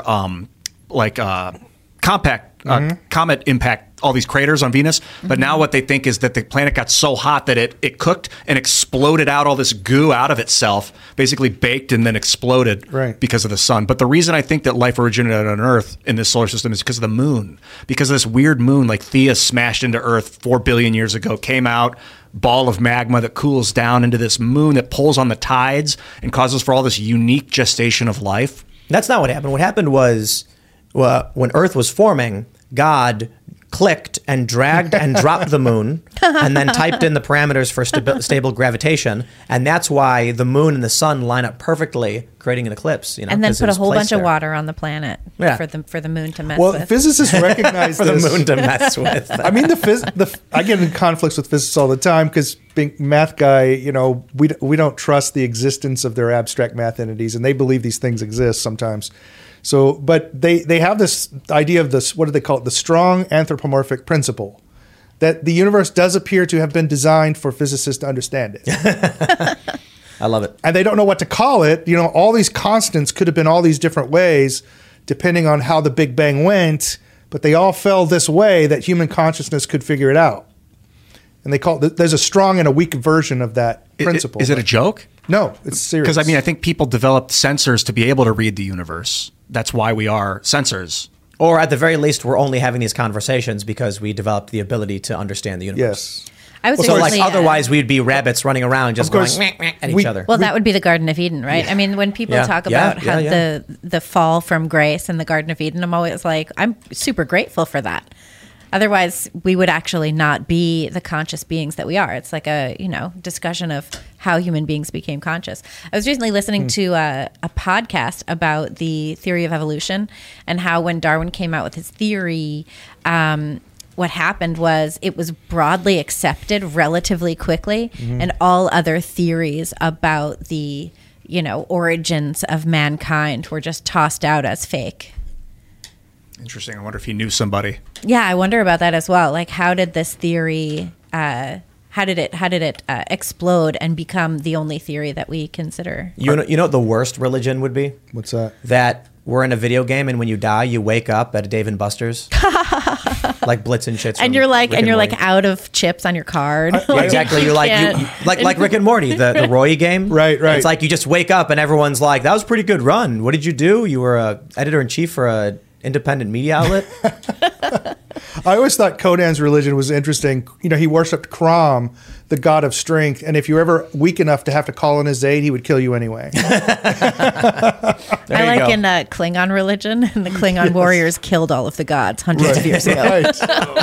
What is your trade? Like, you're saying you're a math guy? Yeah. What is your main studies and I was focuses? trained as a topologist. But you can't feed a family on that, so I do statistics like most people, which leads me into AI. But I'm more interested in topology. Meaning like the study of the Earth's surface? No. Oh, man, what's a way to explain this? So there's a set theoretic definition of this, but that will not be helpful. Okay, so imagine that you have a geometry. Could be Euclidean geometry, whatever. You have a geometry, and you take out the ability to measure distance. All right? So now you could think of everything as infinitely stretchy. There's no concept of distance. I got it. Right? Relationships. Well, in that kind of a scheme, a circle and a square and a triangle are all the same shape, right? Because you can stretch them into the same shape. So instead of using a congruence relation like you would in, basically you could define branches of mathematics by their identity relations, right? So a congruence relation in a geometry says if you overlay the two objects, they have the same exact outline, right? Right? In algebra, equality is the identity relation. It has to be the exact same number. A homeomorphism is the identity relation in topology, and it's basically can they be stretched into the same shape. Wow. Real quick, a lot of people have been mentioning throughout the show that the balloon exploded over Montana. Wow. Really? And we didn't bring it up because as much as I'm checking, all we have is a video, and it is confirmed. Well, it's not confirmed, but is reportedly BS. Yeah, because I thought it was actually moving east. I thought it was over Missouri at this point. So there's a video going viral showing something coming down, and everyone's saying, explosion, this is it. And Ryan Saavedra says, video's likely totally BS. Billings says we're not aware of any explosions. And defense officials tell Fox News the balloon over Montana has not been exploded, was not shot down by videos, and videos are fake. Yep. And it's still over Montana? Well, it's moving. No, it's moving east. And apparently there's more. And for some reason, the Pentagon is just letting it move east. I mean, it's so humiliating. Like, I feel humiliated by our government that they're just letting this happen. Like, blow the thing up. Just blow it up. I want them to capture Just take it down. I was thinking what happens is the Chinese were running a border scan across the southern Canadian border. Canada and got blown was up. talking about it Are we too. sure it's Chinese? I mean, it is. China said it was theirs. It's theirs? They just said it was a civilian mistake. They said, don't worry about it, you guys. It's totally fine that we're doing this. And then the how Pentagon can we let says it stay up there? It makes no sense. It's humiliating. Weird. Like, they got to at least bring it down and study it. I have so little faith in this government. I'm just like, I'm chilling. Is that a psyop though? Could it be ours and they're just saying that? No. China released an official statement saying it's a Chinese civilian aircraft that veered off course. But that could be a joint declaration by the U.S. government and the Chinese government. You know, the DOD has $1.9 trillion budget, and we can't take down a balloon. We can. That's the thing. Well, we won't. A drone could probably do it. I don't know if a drone can go $30 trillion. I think there was confusions because it said it's over MO, the state MO, which is Missouri. But that's in the other side of the world compared to Montana. That's because it's going east. It's moving east. It's a balloon. It travels. Yeah, but I thought it was Missouri. It's not like a Missouri's got South Dakota, Nebraska, and Iowa between Montana. It moved. It's called the jet stream. To Missouri? It's in Missouri now? I thought it was in high atmospheric orbit. I thought it was like 80,000 feet. Yeah, something super high. And I guess they said that it was moving towards the center of the country. That's what the Pentagon said. They said it was moving east. Yeah, it's the jet stream. That's what happens. That's where it goes. I hate to, this makes me remember Japan in World War II. Those bombs. They built balloon bombs. Yeah. I mean, this would be a way to deliver a large, huge explosive. I watched some documentary. Else, or like the things I was watching a documentary wipe out show all of our where electronics. some little kids in like the 80s found an unexploded bomb. And they hit it with a rock and it blew up. And what had happened is they explain how Japan would make these balloons that had a mechanism for when they got hot and got too high, then it would release pressure. But then if it got too low, a bag would fall off and then it would go back up and it would make it across the jet stream and start dropping bombs on the United States. Yeah. Crazy. It makes me remember that. They found kids after World War II in England found unexploded ordnance. It was always an issue. I'm so concerned about this balloon. But Fugo balloon bomb. Not the balloon itself. It's the behavior and the look at that response thing. to having a Chinese spy balloon. Yes, that's the concern. Over the country. That's the concern. Why are we not doing anything? Why is the government just like, hey, it's That's what totally doesn't cool. make sense. It's totally cool that we have this spy balloon. And you know what else the Pentagon said? The Pentagon said, China already has spy satellites, so there's nothing that they can see now that they haven't been able to see with the spy satellites. Yo, they built 9,300 of these. These balloon and things? of the ones that made it to the U.S., only 6 people were killed by them. They were extremely ineffective. Wow. Yeah, they just didn't work. Wow. They probably had no they tried. guidance mechanism, right? It's just random. Just the jet stream. So it bombed Oregon, I guess. But this Chinese balloon probably has some way to guide. Well, this Chinese balloon also is giving China a whole lot of information about how stupid we are and we don't respond to anything. It's like, here's a major threat. We're not going to respond to it at all. A lot of people are saying because they have low Earth satellites, this isn't that big of a deal. Right. But like, how do you know that?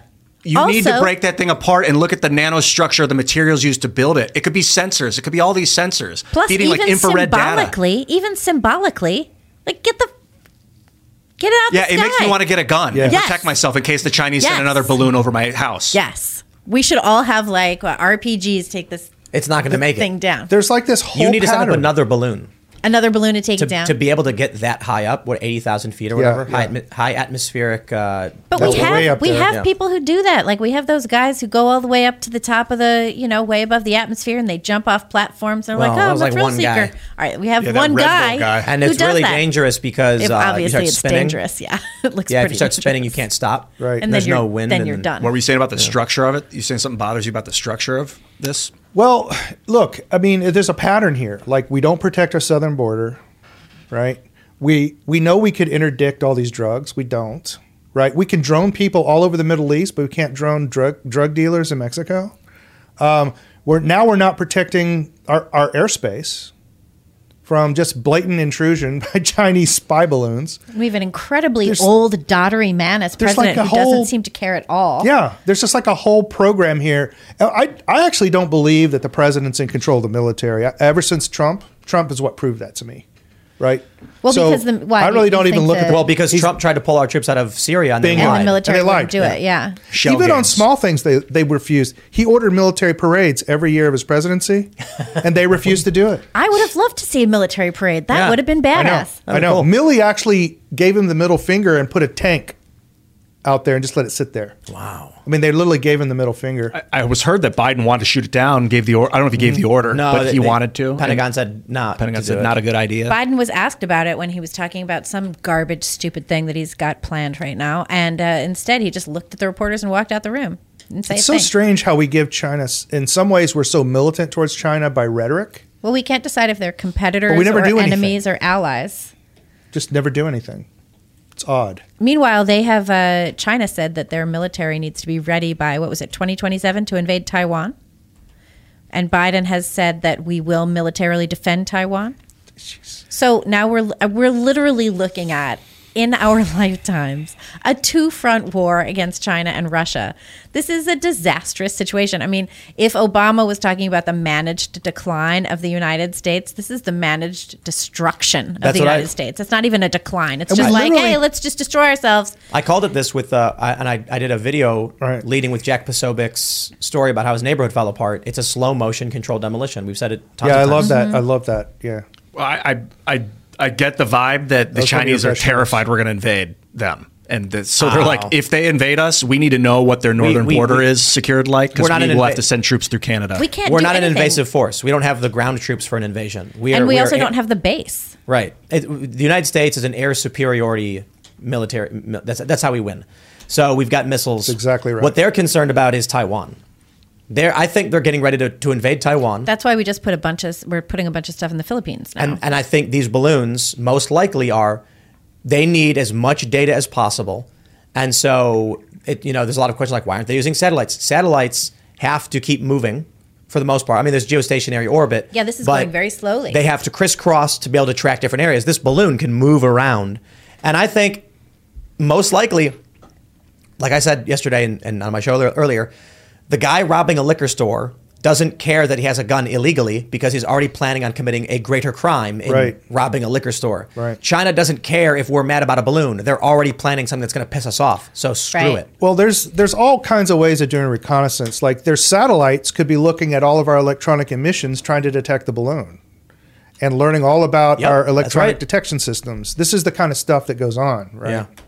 Yeah. The Russians are actually masters of that. You want to be like almost like, oops, we accidentally pulled the balloon down somehow. Just shoot it down. Just shoot the. Shoot it down. Then you got no evidence. Maybe they can't. So I have this theory because it's 80,000 feet, and it's not something where it's just like dispatch X to go do it. You need an ASAT missile. Yeah, right. You need an anti-satellite missile to get it. Yep, it's too high for a jet. So what do? Another balloon. Yep. Another balloon carrying a bunch of blades or something? Listen, if we have a $1.9 trillion defense budget and we can't take down a balloon over our airspace, you misunderstand. that is so stupid. It's that we can't deploy anything now. No, I understand that. So we have to build it, which you can't just do instantly. Well, that's dumb. And we've outsourced all of our production to China. Yeah. We call China. Can you build an anti-balloon? Which is also so stupid. I mean, Trump at least was like trying to get drug manufacturing back in the U.S. He was trying to convert, what was it, the Kodak factory up in Rochester to turn it into like, what was it, like for basically lasers for ibuprofen or whatever? Yeah. Lasers could take it down, people are pointing out. But you still have to get within a certain range for the laser to be effective. I mean, 80,000 feet is still... Space it's a long ways. That's a long way for a laser. So, but maybe they could get halfway up with some kind of high altitude drone, and they do have those. Supposedly, we have ASAT missiles that can shoot satellites. I don't know if there's a laser that can. But do they work? Hit 40,000 Maybe we gave them all feet. to Ukraine. I'm actually skeptical that a lot of our technology works. I agree. Our 777 artillery, very simple machine. It's just absolutely inferior to Russian artillery. The Ukraine conflict has proved that, right? That and I think a lot of the stuff is made to enrich the defense companies. Yeah. Not well, that's to why we had to have a war with you. That's why we had to help Ukraine's war, was to line the pockets of the people who 100%. ICBMs are in disrepair. Yeah. So, and yet Russians have hypersonic missiles that we know they've launched in Ukraine and work. And they're 100% stealthy and undetectable by radar because of the plasma that develops in front of them. Oh, awesome. So they're stealthy and hypersonic. And our cities are just really vulnerable. And balloons. they're shooting, 64,000, I think, was what Colonel McGregor was saying. 64,000 artillery rounds a day. Wow. And they're going to blow up all our tanks. And Ukraine can barely muster 5,000, and they've wiped out the artillery round stores for all the NATO countries. Like, we're not industrially prepared for war anymore. No, we're not. It's ridiculous that. Yeah.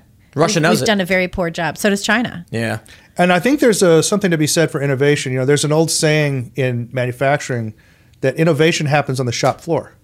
Right. So when you outsource manufacturing, the innovation goes over there because it's from solving real world problems that you learn how to innovate. The Russians have never outsourced, and the sanctions, paradoxically, forced them to develop their own internal industries, which I think bolstered internal innovation. Well, and China outsources, but only for the purpose of gathering resources. 100%. I was thinking about France in World War II because they were like the superpower on earth next to Germany and Japan. But and then they were just taken off the table in the early days of the war. Like if China were to invade the United States in like 3 weeks with tactical nuclear strikes on the coastal cities and invasion of the capital. Thing is, we can work decentrally now, so it's a lot harder to nullify a country by taking the capital. But like we think like if there was a world war, it would be between the United States and like the United States could be removed from the game in the first days if we're stupid. I mean, land warfare.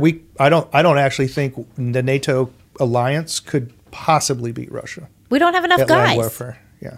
In naval warfare. In land warfare. We just don't have enough stuff. But I don't think the Ukraine thing is attacking Russia. That's where I differ from a lot of my friends on the right. They think that we're trying to attack. I think we're trying to destroy Germany. Oh. Yeah, that's what I think. Like they're trying to bankrupt and destroy Germany like they were doing deindustrialize Germany. To deindustrialize Germany, which But was we the program paid in for World all War of I that. and World War II. Yeah, but then we paid to rebuild them. Yeah, we did.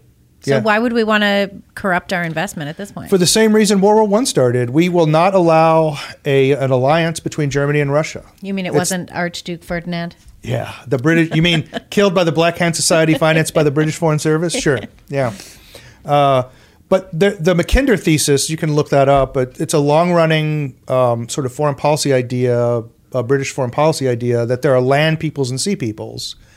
And Anglosphere foreign policy has been completely directed toward prevention of an alliance between Europe and Russia. With Lucky Land Slots, you can get lucky just about anywhere. Dearly beloved, we are gathered here today to... Has anyone seen the bride and groom? Sorry, we're here. We were getting lucky in the limo and we lost track of time. No, Lucky Land Casino, with cash prizes that add up quicker than a guest registry. In that case, I pronounce you lucky. Play for free at LuckyLandSlots.com. Daily bonuses are waiting. No purchase necessary. Void where prohibited by law. 18+. Terms and conditions apply. See website for details. So there's always got to be, and so the Nord Stream pipelines directly threatened that. It was creating an alliance between Germany and Russia. Wow. And Russia was actively attempting to come into the Western economy. They were moving away from China into the Western economy. Anglo foreign policy cannot allow that, and has historically, literally since the 1600s, been completely directed at preventing that. That's what World War I was actually about. And so we're literally deindustrializing Germany with high energy costs right now. Yeah, and we killed that whole pipeline. We're also destroying England with the high energy costs. Yes, we are. More people freeze every year because of extreme temperatures than die of any kind of heat exposure. Yep. All right, let's go to Super Chats. If you haven't already, would you kindly smash that like button, subscribe to this channel, share the show with your friends, and become a member at timcast.com to support our work. And you get access to a massive library of uncensored, members-only shows and support our cultural endeavors. Nice. But let's read what you guys have to say. We got JTTV. Ska says, release the code, meaning your entire network of influencers. Ian has the most honest roles. Oh, very nice. Hey. So we have a lot of comments early on where people were saying it looked like the balloon was shot down, but it's... I see. Yeah, not seems to be not the case. All right, let's see. Okay, Alex says, this man's story is extremely important and needs to get out. Meanwhile, the chat is spammed with Eliza Blue nonsense. Respect the quartering, but y'all need a life. Well, it is what it is. We're here to talk about Jeff's story. Matthew Witt says, I've been trying to tell people about Jeff Younger, but all the liberals tell me I'm lying, or the mother has the right to do that. I am sorry for the situation. I would be mortified. Yeah, what is the next on the horizon now for you legally? They're going to push me into an early trial as soon as they can. The judge will probably clear the docket and let it get done because they want to get this trial done before Texas passes a law requiring parental consent. And then what will happen after that, it will happen probably, I'm guessing, right at the 6-month mark is how the judge will do it. And then it's possible for the California courts to take over jurisdiction since she will have lived there for 6 months. And then my kids fall under California laws. But if Texas passes the law that gives both parents... I'm going to try again to get an order to have them return to Texas and give me emergency jurisdiction over them. All right. Here's one. This is actually seemingly insulting, but also actually kind of respectful. Zach Harrington says, Ian's willingness to say things that would embarrass a normal person is absolutely inspiring. But actually, I think that's a compliment. It is. So key. Because I agree. There are a lot of people that should say something but are worried about what other people think and won't say it. And Ian will say what he thinks. He will. It's freeing, too. Like, they laugh at first, and it's like, oh, I hurt. But then eventually you realize, like, they don't laugh as much anymore. All right. Stephen says, ask Jeff if he ever considered getting a bishop or priest to do an exorcism on his wife. Well, we converted into Orthodoxy. And prior to conversion, we went through an exorcism, and then at baptism, another exorcism. And then when my sons were born, we have what's called a churching period. So the children and the mother are not allowed in church for 40 days, and then they come and are exorcised and brought into the body after 40 days. So that's 3 of them. What was the exorcism like? The prayers of exorcism, one require that you spit on the devil's name. You literally spit to the west. And that's to determine if you're under his influence. And they ask for the Holy Spirit to remove any infernal influence. And it's prayed. The exorcism prayers are prayed by the entire church. Do people not cry? Just the priest. Sometimes, yeah. It's like you're literally exorcising the soul. Yeah, yeah. But Orthodoxy is somewhat different than Roman Catholicism in that we do not generally approve of moving the passions in church. So, yeah. Blue Collar Henry says, this is the exact reason MGTOW exists. No marriage until law changes. Well, yeah, if you go to my Twitter feed, you'll see that I was swarmed by feminists when I suggested that men may have to start using surrogacy and adoption if they want to have children. And a lot of conservatives and religious people are really mad at me right now over that. Surrogacy and is feminists? an abomination, and it's surrogacy should be entirely illegal. Commercial surrogacy. What about someone else hosts the baby? Eggs? Yes. It's not someone else. No, it's when you rent a woman's body, Yeah, you jack rent a her womb. full of drugs, and then take her baby once it's born. Oof. Yes. Brutal. I call it pre-adoption, so I don't think it's as bad. It's extremely. Well, you've never been pregnant. I mean, I could not imagine. It's absolutely a horror. But it's someone show. else's egg? The woman is hosting someone else's egg? Yes. Usually. Which also, in order to host someone else's egg, you have to take drugs to prevent or organ rejection, the same kind of drugs that you would to do that. You have to go through IVF drugs. I mean, it's an insane process. And it's very much like prostitution, except you're getting screwed for 9 months. But unfortunately, it's the only way for fathers to be secure in their posterity under the law. There's absolutely no reason. I think we should change the laws. There's absolutely no reason that women should be subjected to men's whims and have their bodies forced into that for money. There's absolutely. Well, it's consensual if they're It is getting consensual. money. Ideally, I mean, I agree. Sure. No one should be forced into. Sure, it. it's consensual to buy women. Yeah, you can buy women with money. You can definitely do that. You can definitely do it. But that doesn't make it right. And it certainly doesn't make it something that should be legally sanctioned. Renting, Libby. Yes. I'm so opposed to surrogacy. Leasing. You have no idea. It's a lease. But are you as opposed to the single motherhood? I'm as opposed to single motherhood by choice, where you would get a sperm donor and do that. I'm 100% opposed to that. What as well. about getting pregnant naturally, but not getting married or rejecting the father? Those kinds of things. I don't think that's great. I don't think that's a great situation. But if you get pregnant and you keep your child, and you do right by your child, I'm in favor of that. Mm-hmm.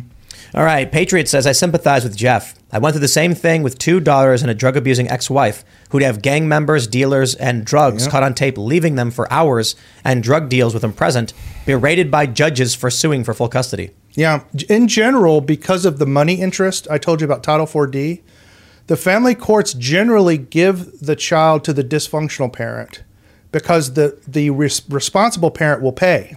And make money. The drug dealer will never pay the child support and they'll never get the money. So they tend to give the child to the dysfunctional parent and the functional parent will pay. Is that only if the dysfunctional one happens to be a woman? Is it something with the mother? No. There's tons of mothers this has happened to in Texas, believe me. I had custody of myself awarded to my father. So I was raised by my father. And then I had custody awarded to his ex-wife, who was not my mother. You did that by choice? No, it all got courts. very screwed up. The whole thing was very crazy. But I mean, I've been through so many divorce processes at this point. Yeah. In Texas, the stats are that in a divorce, this isn't general, this is of divorced couples, 94.3% of the time the father will get every other weekend. It's largely a father problem, but increasingly it is affecting mothers. As men become less responsible, mothers become the more responsible party, so the courts say she'll be the one to pay child support. What the heck? That makes no sense that you would give the kid to the less responsible parent. It doesn't for the child's benefit, but it does for the state budgets. And at that point, don't the people have a duty to step up and tell the state you've gone wrong? Every time I stand up and talk about the problem of single motherhood and the way that the child support industry promotes it, Republican women go absolutely insane on me. They go insane on me. It is not a popular topic even among Republicans. What is it specifically that they go insane about? They say you're anti-woman somehow because you're for traditional marriage. Like, I want to get rid of no-fault divorce. I think you should be able to get divorced if one of the 5 faults are present. But no-fault divorce needs to go away. If you want to date someone, date someone. If you want to get married, marriage is something different. And the arrangement outside of marriage should be 50-50 custody, no child support, unless one of the parents is unfit. Which does happen. What are the 5 faults? Abandonment, denial of affection, which is basically you don't have sex, right? Fraud. What would fraud be like? You have another family? Yeah, bigamy would be one. Bigamy would be a form of fraud. It's widely... hiding money and resources and stuff. Well, or it could go the other way. It could be that you say that you have more money than you did or whatever. You tempted someone to marry you under a lie. I see. Abuse and then neglect. Abandonment. Oh, abandonment is different than neglect? You said that already. Yeah, abandonment was the first one. Yeah. Abandonment. Yeah, go through those again. Okay, so maybe let's see if I got this right. So we got, let's go with infidelity. There you go. Infidelity, yeah. Boy. Infidelity, fraud, abuse, abandonment, and denial of affection.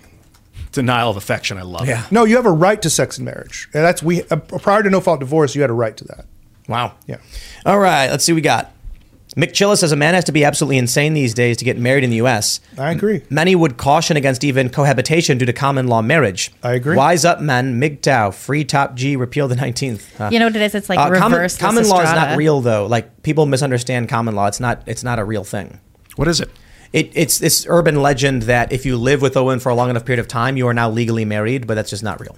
That's not true. Texas does have a common law statute, but it requires that you represent yourself as married 3 times in public. And then you're married. Yeah. And it's because you are What choosing. does it look like to represent yourself as the married? idea is You that say you're married. Oh, you say it. The idea is you're inadvertently married and you go, oh no, now I'm married because we lived together. We were roommates. Oh, geez. That's not how it works. That doesn't work. Yeah. You have to assert your marriage. You have to file claims against your marriage. And then after a Correct. certain amount of time, you can legally seek benefits. But if you don't, then you won't. Yeah. But living with a woman could still be very dangerous because you have no rights if you're not married and you have a child. Your rights are even worse if you're not married. So. All right. Lakuva says deadlifts are great for grip strength. Ian, look into the Starting Strength program. It's great for beginners. Also, when Luke comes back, you should try to get the program's founder, Mark Ripito, on. Yeah, Mark's a cool guy. Cool. Yeah. Thanks. All right. Alex Schott says, just think, not too long ago, the biggest peer pressure kids had to worry about was, hey, kids, do you want to go smoke and get drunk? Now it's, hey, kids, you want to take hormone blockers and cut off your junk? Yep. And the schools are pushing it. That's the difference. The schools were against drugs, but the schools are all pushing this. You know, it's scary for a lot of these kids. You know, you look at these detransitioners, these kids are going to grow up and it's going to be really horrifying. Yes, it is. It's already horrifying if you've met any of them. Have you been in touch with Chloe Cole? No, I have online. But I have good friends of mine in Texas who are detransitioners. They already are detransitioners? Yes, yeah. In fact, have you guys seen the video of me at UNT when Antifa attacked me? With Kelly Neidert, right? Yeah. I talked to Kelly about that. She was terrified. She was like locked in a closet for a while. Yes. Wow. I got a rib broken. Whoa. The guy tried to choke me out. They wouldn't let you speak at all.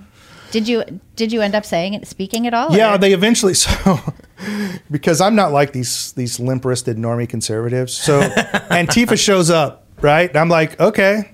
I got an hour and a half. I'm going to make you yell for an hour and a half. Go for it. And I had a microphone, so I could always yell louder than them. Yeah.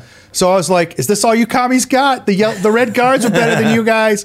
So they got all pissed, and then they were worn out after about half an hour. You just can only bang tables and yell for so long. And then one of the shot callers from Antifa, there's always a shot caller, right? Mm-hmm. The shot caller comes over, and he stupidly posted this on YouTube. The shot caller posted all of his radio and chat comments to all the other guys. It's funny. He comes over and says, you know what this guy's doing? He's making us look stupid by making us chant like this. We probably should let him talk. So then I started my talk, and then they surrounded the building with about 400 people. Whoa. 300 or 400. And then they threatened to burn the building down, and then the police evacuated. Nazis. Yeah, that's what they did. Neocons. Yeah. I call them neocons. Some guy got a good shot of me. The cop put my head down, and then somebody, I don't know if it was a knee or something, but a guy broke my rib on my right side. Guy tried to choke me. I had to gable grip out of it. Were you like they were taking you through a crowd or something? Yeah, to get to a police car. And this was all because you're trying to protect your children. Yeah. Yeah. That's it. Well, actually, I was because you were screaming at the crowd. I was running for political office in Texas. I was running to be a member of the Texas House, and Kelly Neidert's organization, the Young Conservatives of Texas, invited me to come speak about my campaign. And that because of the anti-trans stuff. So I'm like on the top 10 list for Antifa in Texas. Like when I go to the Capitol, they have armed people follow me around. You know, and people are all like, you should move to Texas. You should move to Florida. I'm like, dude, West Virginia is MAGA country. Yes. So I have to say this because we've got people who issue threats and stuff. If they came out to the mountains of West Virginia, my warning to them is like, please don't, because we don't want you to get hurt. Right. Like, I'm just saying, you're going to come to some mountain and there's going to be some right-wing nut job with, you know, an AR on each shoulder and pistols on each, you know, all over his body. And he's going to be yelling yeehaw as he sees them rolling up. Like, don't do it. Don't come out here, man. Yeah. You know, it's like. Antifa's all over the urban areas of Texas. Yeah, you come out here and nope. Well, here's the posts on social media scare me. The honestly. fact that Antifa... Which posts? The posts where they're like, I hope they come here. It would be awesome. Make my day. And I'm like, no, guys, you don't want to hurt. Like, we don't want anybody getting hurt. We don't want Antifa showing up because then they're going to be leaving in body bags. And that's bad, bad, bad. Do not come out here. Ain't nobody out here is going to tolerate that. And we've seen these videos from a few years ago where like Antifa showed up to a residential neighborhood. And it was in a suburban area, and then people came out of their houses, and it was like union guys. Yes, and they just started shoving them and pushing them. Then you see videos where that people, was in West Virginia. No, it was just some suburb. I can't remember where it was, but they're pushing them. The Antifa is like, stop, man, leave us alone. Yeah, they can get away with this in cities where the police run cover for them. That's what I was going to say. But you come out into the countryside where you walk onto someone's property with a weapon, and self-defense and castle doctrine kick in real quick. Please do not come out here. Well, they didn't in Missouri with that couple that stood outside. That was St. Louis. Yeah. That's St. Louis. Oh, I guess the police protect Antifa. They do. That's right. Yeah. Antifa only operate in permissive environments. And so that tells you a lot about the political structures where you live. So I live in Denton County, Texas, in a town called Flower Mound. And it's very instructive that they will not operate in Flower Mound, but they will operate in Denton, the city, which is in Denton County, because the sheriff is permissive. Yep. And the police chief in Denton is permissive. That's all you need to know about your elected officials in law enforcement, is if Antifa operates there, they're allowing it. Yep, hands down, 100%. because it's no surprise they don't operate out here. Yeah. Because the cops out here, they're not actually like far right or anything. We've worked with them because of the threats that we've gotten, and they're just kind of regular dudes. Yeah. But they don't tolerate it. But more importantly, the attitude out here is kind of like, well, it's West Virginia. It's constitutional carry. Yeah. And if someone shows up and there's a threat to someone's life, they have a right to defend themselves and their property. That's why I'm like, I'm actually worried for these people if they came out to the mountain, because you look at these message boards for the neighborhood, and it's just people salivating, being like, make my day. Right. And I'm like, oh, man. If he'd only stepped over the line. Yep. I could have got him. Yeah. Exactly. Don't come out here, man. But that's why it's like, Texas, I wouldn't want to go to, I don't want to go to a dense urban environment where I have to rely on cops. I'd rather be in my constitutional carry state. We have security guards, we have armed stuff, but we have laws that allow us to defend ourselves. I love that. And you have neighbors who don't take kindly to people from driving all the way out here, far left wing, sure, wing nuts. Sure. Yeah, nut jobs. I love it. All right. Agamemnon's Gym Bag says, we're literally living in the plot of 99 red balloons, but all I care about is your son's welfare. Jeff, I'm not a praying man, but you have my prayers tonight. Lukenbach is no longer a destination to move to. Yeah. Yeah, Texas is a very conservative population that is ruled by extremely left-wing Republicans. Was it always like that in the last decade? Pretty much. People forget until the mid-'90s, Democrats ran Texas. It was a Democrat state until the mid-'90s. California was Republican till the late 80s? Yeah. All they did in Texas is they switched from being Democrats to being Republicans, and they run as a Republican, but they're still liberal. Yeah. Did anyone else have 99 red left balloons running through your head all Nina, day? Well, yeah. 99. Oh, no. Sean says ATF has begun a 120-day amnesty period to register your braced pistols and waived the $200 tax. If caught with a braced pistol after 120 days, you'll be fined $250,000 and sentenced 10 years in prison. I'm pretty sure the ATF does not have legislative powers, so this is completely unconstitutional and will likely be overturned very quickly after the volley of lawsuits fired off by every single gun rights organization. So, we'll see. I have a feeling this is going to get shot down in the court, an emergency injunction within a matter of a week, but we'll see. To stress, the ATF can't decree legislation that you will go to prison for a thing that was not made illegal by Congress. So, good luck. Right. But, take it seriously, because I'm not saying the government ain't corrupt. They certainly are. They'll certainly try. All right, what do we got here? We'll grab some more. Dusty Firebird says, Libya's a rock star. Thank you for fighting for kids, Mr. Younger. This episode is why I watch every night. I film birds in exotic locations. Follow me if you love nature, too. Very cool. What's the name? Dusty Firebird. Dusty Firebird. Yeah. All right, where are we at? A lot of people mentioning the massive explosion in Billings, Montana. But what I could see is probably nothing, All right.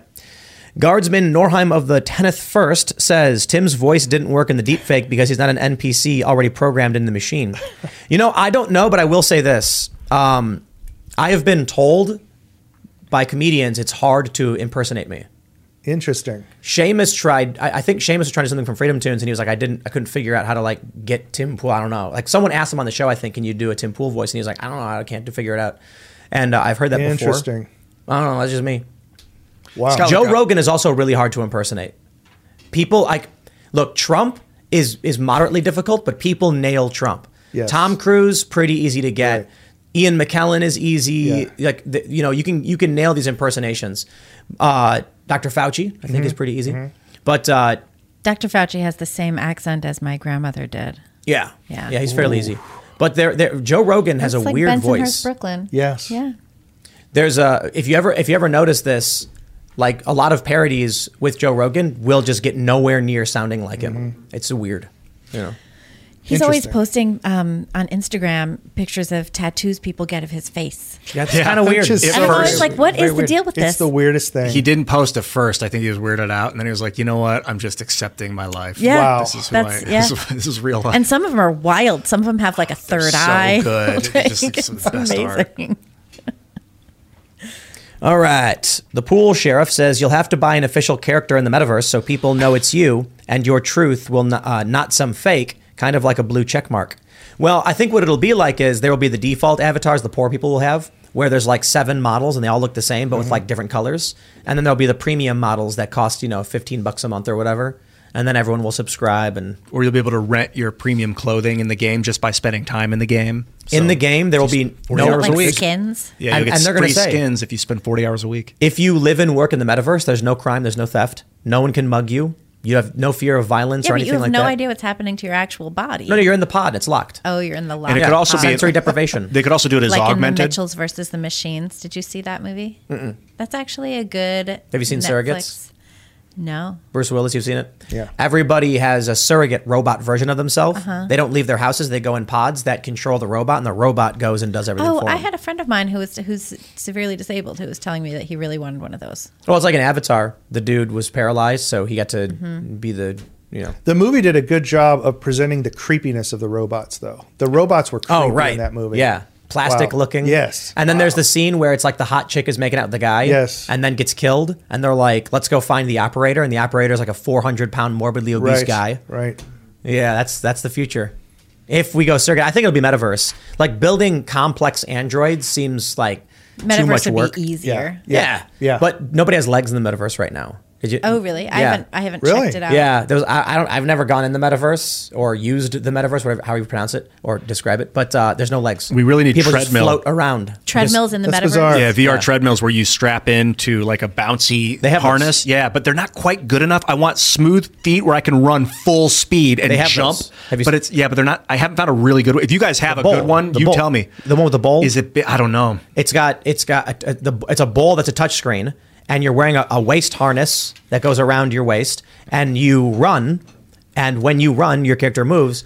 I was at VidCon 7 years ago, and they had it set up, and people were playing an FPS, a first-person shooter, and you're watching these people in these pods up high, and they're running full speed, strapped in, and then going like this and shooting at each other. I've seen a lot of them, but they're only running like they can't have a full gate, like they can't because the bases aren't that big. Once you can get it big enough where you can run full speed and jump and you can land without hurting yourself. They have a treadmill that moves in all directions that you can run on. Dude, and then you get haptic feedback, shirt, gloves, so you can feel stuff hitting you. It's going to be so good. And you can feel exercise. You can feel other things too, right? You sure can. This sounds like hell to me. And you can swim. Like if you can go like prone and like swim kind of like where you're held, but then you got gravity. That's a big part of it is the underwater stuff is hard to mimic right now. Right. I think we need to bring back appreciation for the real world. Yeah, I'd say go to a boxing ring, do something I'm probably real. not going to do that, but all right. Someone in the chat said that metaverse graphics is like PS2. Yes, it's not good, and it's because the lenses are high resolution but super zoomed in, so it can work. Got it. So we need to get to 16K resolution before it starts becoming, better. Did any of you do Second Life? Have you ever been in Second Life? I remember I played that one time for a little bit, and I was kind of whatever. I watched some gameplay footage of it. I bought some land in Second Life and had a server in it for a while. I was experimenting with it. There were some universities that had put up like university areas where they were like actually doing lectures and stuff. It actually looks better than the metaverse. I had some friends who were Italian architects, and they were obsessed with Second Life. Because you could build stuff in there, yeah. I used to play World of Warcraft, and I will tell you this. Night Elf? I was. Human Rogue. Yeah. Human Rogue. Night Elf Druid. What about you? Night Elf Druid. Hell yeah, dude. Most powerful in the whole game. Just so versatile. Yes. Well, the versatility was good. Paladins are good too. Yeah, they're amazing. You know what? I think they're a little overpowered. What I always found funny was that, like, when I would play Rogue and do PvP, I had no problem. You guys with anybody. used to piss me off. But people would complain that warriors were too strong and rogues couldn't kill them. So they patch it and make rogues stronger. And I'm just like, this is the most ridiculous thing ever. Just because these people didn't know how to play. Right. But what happens is Blizzard keeps going in and seeing like, well, we gave them the tools to play the character properly, but they couldn't figure it out, so they're not having fun. So we better change the game to make it fun. Right. Just made it easier. Oh, rogues are so deadly. I remember standing out with my night elf, shooting out arrows, to catch their invisibility. And you're just like aiming randomly? Just aiming randomly because I don't know where they are, and they just keep backstabbing me over and over. And see, vanilla was the best with preparation, because then you'd like the bleeds. So like I never had a problem with warriors. You would just like you go up, you garrote, you hemorrhage, right. you bleed, then you vanish, then you come, then you just wait. So you wait as the warrior's screaming and swinging at nothing. That was and me. And then once the bleeds go down, you go up and do it all over again. Then you prep, then you vanish again, then you wait. And I'm like, it's the easiest thing in the world. People complaining about. The problem is because it's capture the flag. If it was just one-on-one, you could handle a rogue. What do you mean? Well, I could handle a rogue one-on-one, but I had a goal I had to go do, so I had to forget about the guy behind me. Yeah, and I couldn't stay on the rogue. It was the invisibility. You didn't know where to attack. They needed to be like shimmery, so you could at least see them. No, that ruins the part. They changed Heroes of the Storm. It was brutal. Absolutely brutal. It was OP. I can't believe we're like bonding over WoW here. But here's the thing: Vanilla, right before the release of Burning Crusade, was the best it ever was. That's it. And then once Burning Crusade came out, it sucked. And then what was next? Like Wrath of the Lich King or something? Yeah. Yes. That I was done. I just stopped. I liked flying. It's the last one I played was Wrath. I think flying kind of ruined it. It used to be when you couldn't fly, there was so much to do. Right. And me and my friends would go glitch hopping and find all the exploits and then risk getting banned and we get warnings. But we would go underneath Stormwind. And then, because there was an area where you could glitch through the wall. Yes, I remember this. I used to go on top of Undercity, and they took all of that fun stuff away. It was like they created this universe that you could go into and play games and had missions, but there was also, we'd look on the map and we'd be like, hey, has anyone ever realized this portion of the continent we've never been to? Right. We go there and there's no way in, so we start glitch hopping, basically jumping until we find a way to break through, and then we're in this big flat space with literally nothing in it, and we're on the map. Then we message our friends being like, look where we are, and then they took it all the way from us. Did you get into the center of Duskwood? There's that big where you see Stitches for the first time. You guys know what I'm talking about? Yes. There's that big like mountainous area in the middle. Yeah. Is there something in there?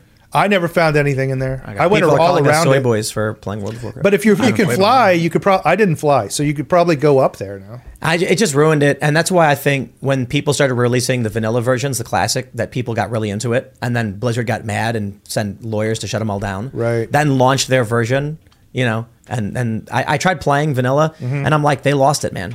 It's not there. Yeah. Like all of the fun shenanigans were just I can only harvest so many peace blooms until I want to blow my freaking brains. I'm like, what am I doing with my life? I could be making a TV show. They need to stop doing expansions and literally just do WoW 2 and start a new game from scratch, which is something new and fresh. Because now the economy's ruined, the whole game makes no sense, and I just stopped playing it. I played Legion. And then I've played like every expansion, then given up really quickly. Like, it's just not there anymore. I cannot find an MMO that's good. I think it's got to be the next evolution of video gaming, which is VR AR, where you are in it, the reality. I really enjoy MMOs, but the cheating just drives me away every time. Like there's just so much cheating that goes on.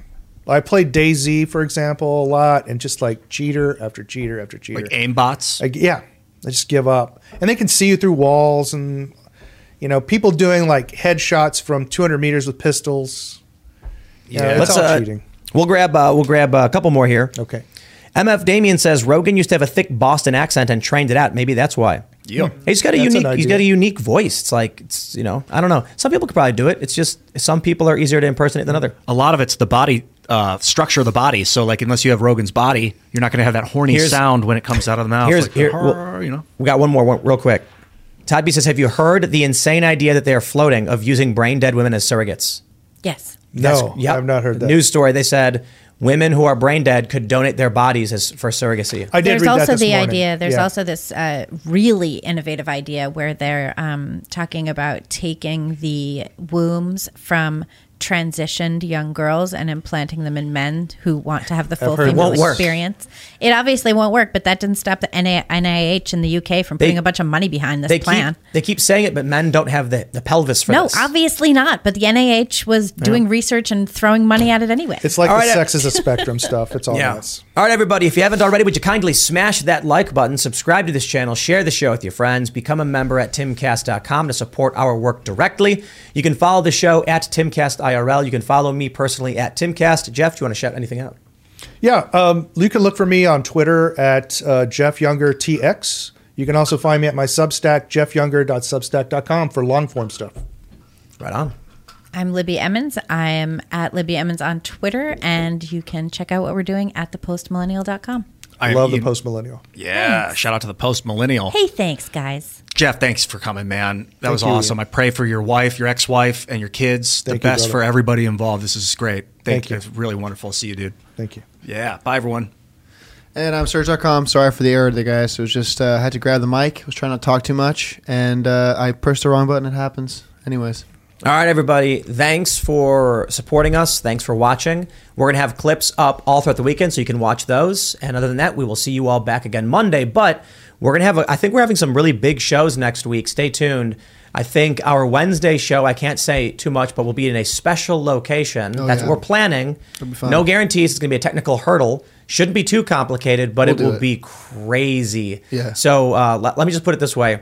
I never like to announce guests because they might cancel. But we have like 5 potential very, very high profile people who might come in and out. So just we'll hopefully pull it off. Thanks for hanging out, and we'll see you all next time. Cheers. Lucky Land Casino, asking people, what's the weirdest place you've gotten lucky? Lucky? In line at the deli, I guess? Aha, in my dentist's office. More than once, actually. Do I have to say? Yes, you do. In the car before my kids' PTA meeting. Really? Yes. Excuse me, what's the weirdest place you've gotten lucky? I never win and tell. Well, there you have it. You can get lucky anywhere, playing at LuckyLandSlots.com. Play for free right now. Are you feeling lucky? No purchase necessary. Void where prohibited by law. 18+. Terms and conditions apply. See website for details.